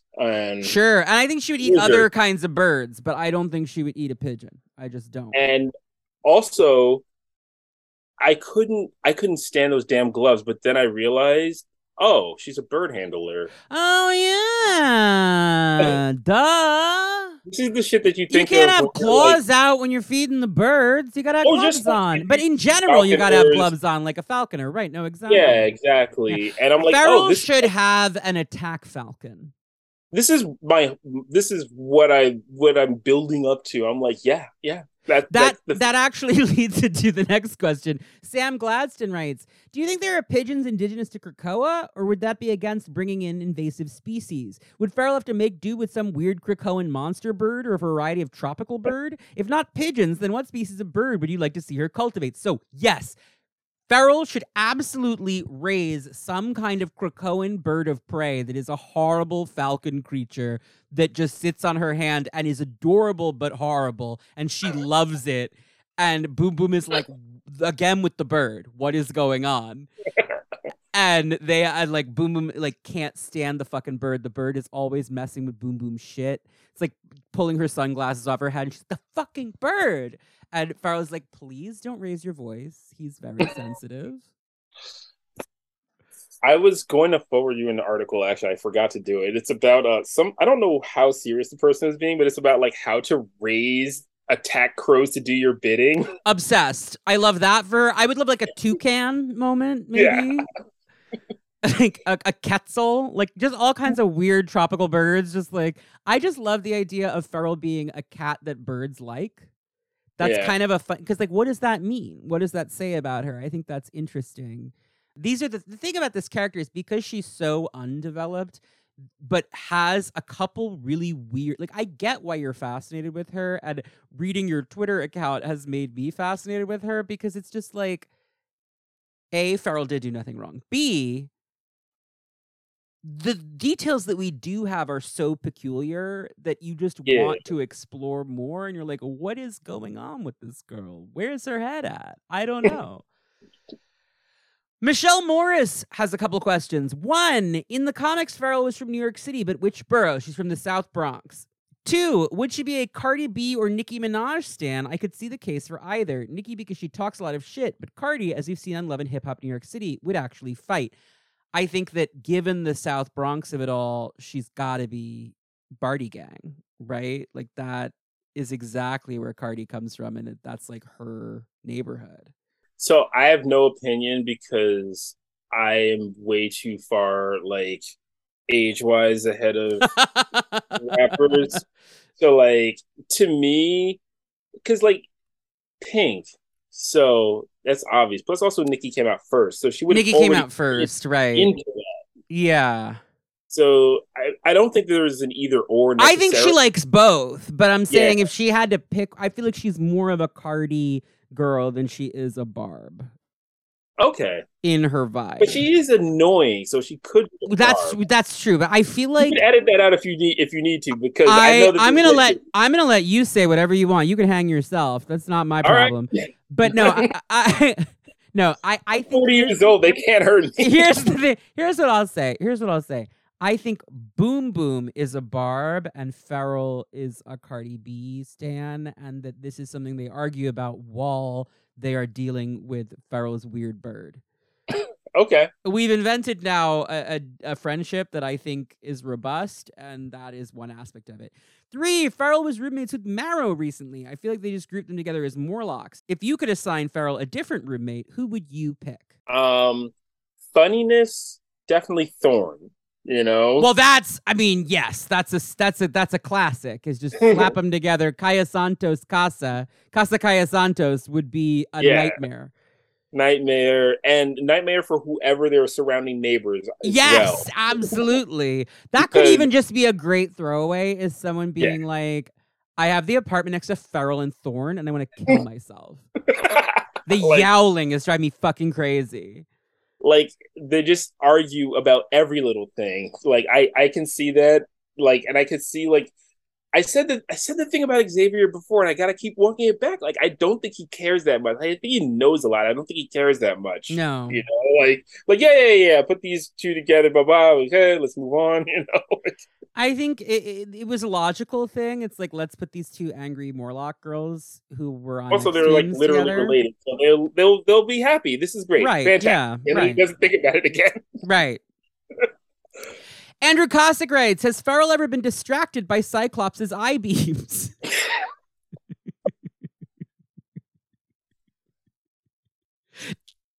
Did Cable teach Cannonball to keep a catnip mouse in a pouch pocket? How aggressively does Farrell commit to the I'm just a cat bit? Sincerely, Andrew Cossack, AK0 on the Discord. Not usually that much, but she was more like I'm a kitty cat when she was a ghost, and I would encourage her to lean into that more because it's funny. Mm-hmm. I do think that like cat stuff like works on her. Yeah. Generally. It's just you can't go too far with it because like she is like a person who grew up as a human. She's literally a human being. Right. So like, it's not like she's not like allergic to chocolate. Right. If you were going to have someone be obsessed with Cyclops' eye beams, I would say Cat's Eye is the character to do that with because she's a fucking cat. Or less, if you do one of those like text message pages, data pages, of just like Cat's Eye and Farrell texting each other about like, yo, what's up with Cyclops? I think he's doing it on purpose to mess with me. He's doing it to mess with me. And it's like, Sharon, you don't have to chase it every time. And Sharon's like, I do, though. What if I caught it this time? It's like, you can't catch it. That's not possible. She's like, but this time I could maybe catch. It's like, no. I think I figured out the pattern. That's not how it works. Yeah, for sure. Last question. Krakoa Welcomes writes, did Farrell ever do anything wrong? No. And there you have it. Daryl, Io, thank you for being on the pod. Why don't you tell the listeners where they can follow you and plug anything you want to plug? Okay, so let's see here. I'm on Twitter twice. Let's go Io, LETSGOAYO. And also, I'm trying to get back into it. Extinction Agenda, because I have no idea how to spell that. It's Extinction Agenda, like the event, but the A on the end is an X. There you go. Thank you. It's a Tempo avatar. It's an avatar of Tempo getting a bullet plink off her helmet, which is funny. No, it's actually from Executioner's Song when Psylocke psychic knifed her from the back. Oh, yes. Yes. God. Yeah. So no, my main Twitter account is a deluge of information. So for X-Men stuff, like Extinction Agendix is the X-Men content, but there's also X-Men content on Let's Go IO. It's just that also you're like constantly fighting with people on Let's Go IO. All the time. I don't have anything to plug because I don't do webcomics anymore and I don't do zines anymore currently. I'm basically in between everything. I'm doing a lot of like personal research stuff, so nothing to plug. Well, then you know what? Just follow him. He's a great follow. That's how this episode happened. Is I followed him on Twitter. I didn't even realize he was the guy who wrote in to the Fabian ECA's episode about Farrell. And then I was listening back to it, and I read off the name of the letter writer, and I went, "Oh wait, shit!" But you know, that's called serendipity, is what that is. Well, thank you so much again for being my guest. You can follow Cerebro on Twitter and Instagram at CerebroCast. You can follow me on Twitter at Dream of Organon or on Instagram at Connor Goldsmith. For $5 a month at the House of Zaladin tier at patreon.com/CerebroCast, you can get an ad-free version of every episode as soon as it goes up, plus exclusive access to the secret files, bonus episodes, including the weekly Claremont Marathon. I know that San Diego Comic-Con kind of threw it off, but I am back on schedule this week, and it is weekly, and I promise it's weekly. We're about to get into the Phoenix Saga, which is exciting. I mean, that'll be out probably by the time you've heard this, is the first part of it anyway. I don't think Jean's Phoenix quite yet. We're getting there. I'm having a lot of fun with that, and maybe we too, like the Brood Queen, could enter heaven. Next week's episode will feature Margot Mutter on Lila Cheney. You can find all the episodes and much, much more at CerebroCast.com. Please join the conversation, but don't bring any bad vibes. Thank you so much for listening. Thanks as always for your support. And until next time, bye. Bye. X-Men. In the 21st century, evil mutants led by Magneto aim to destroy the world. The only hope is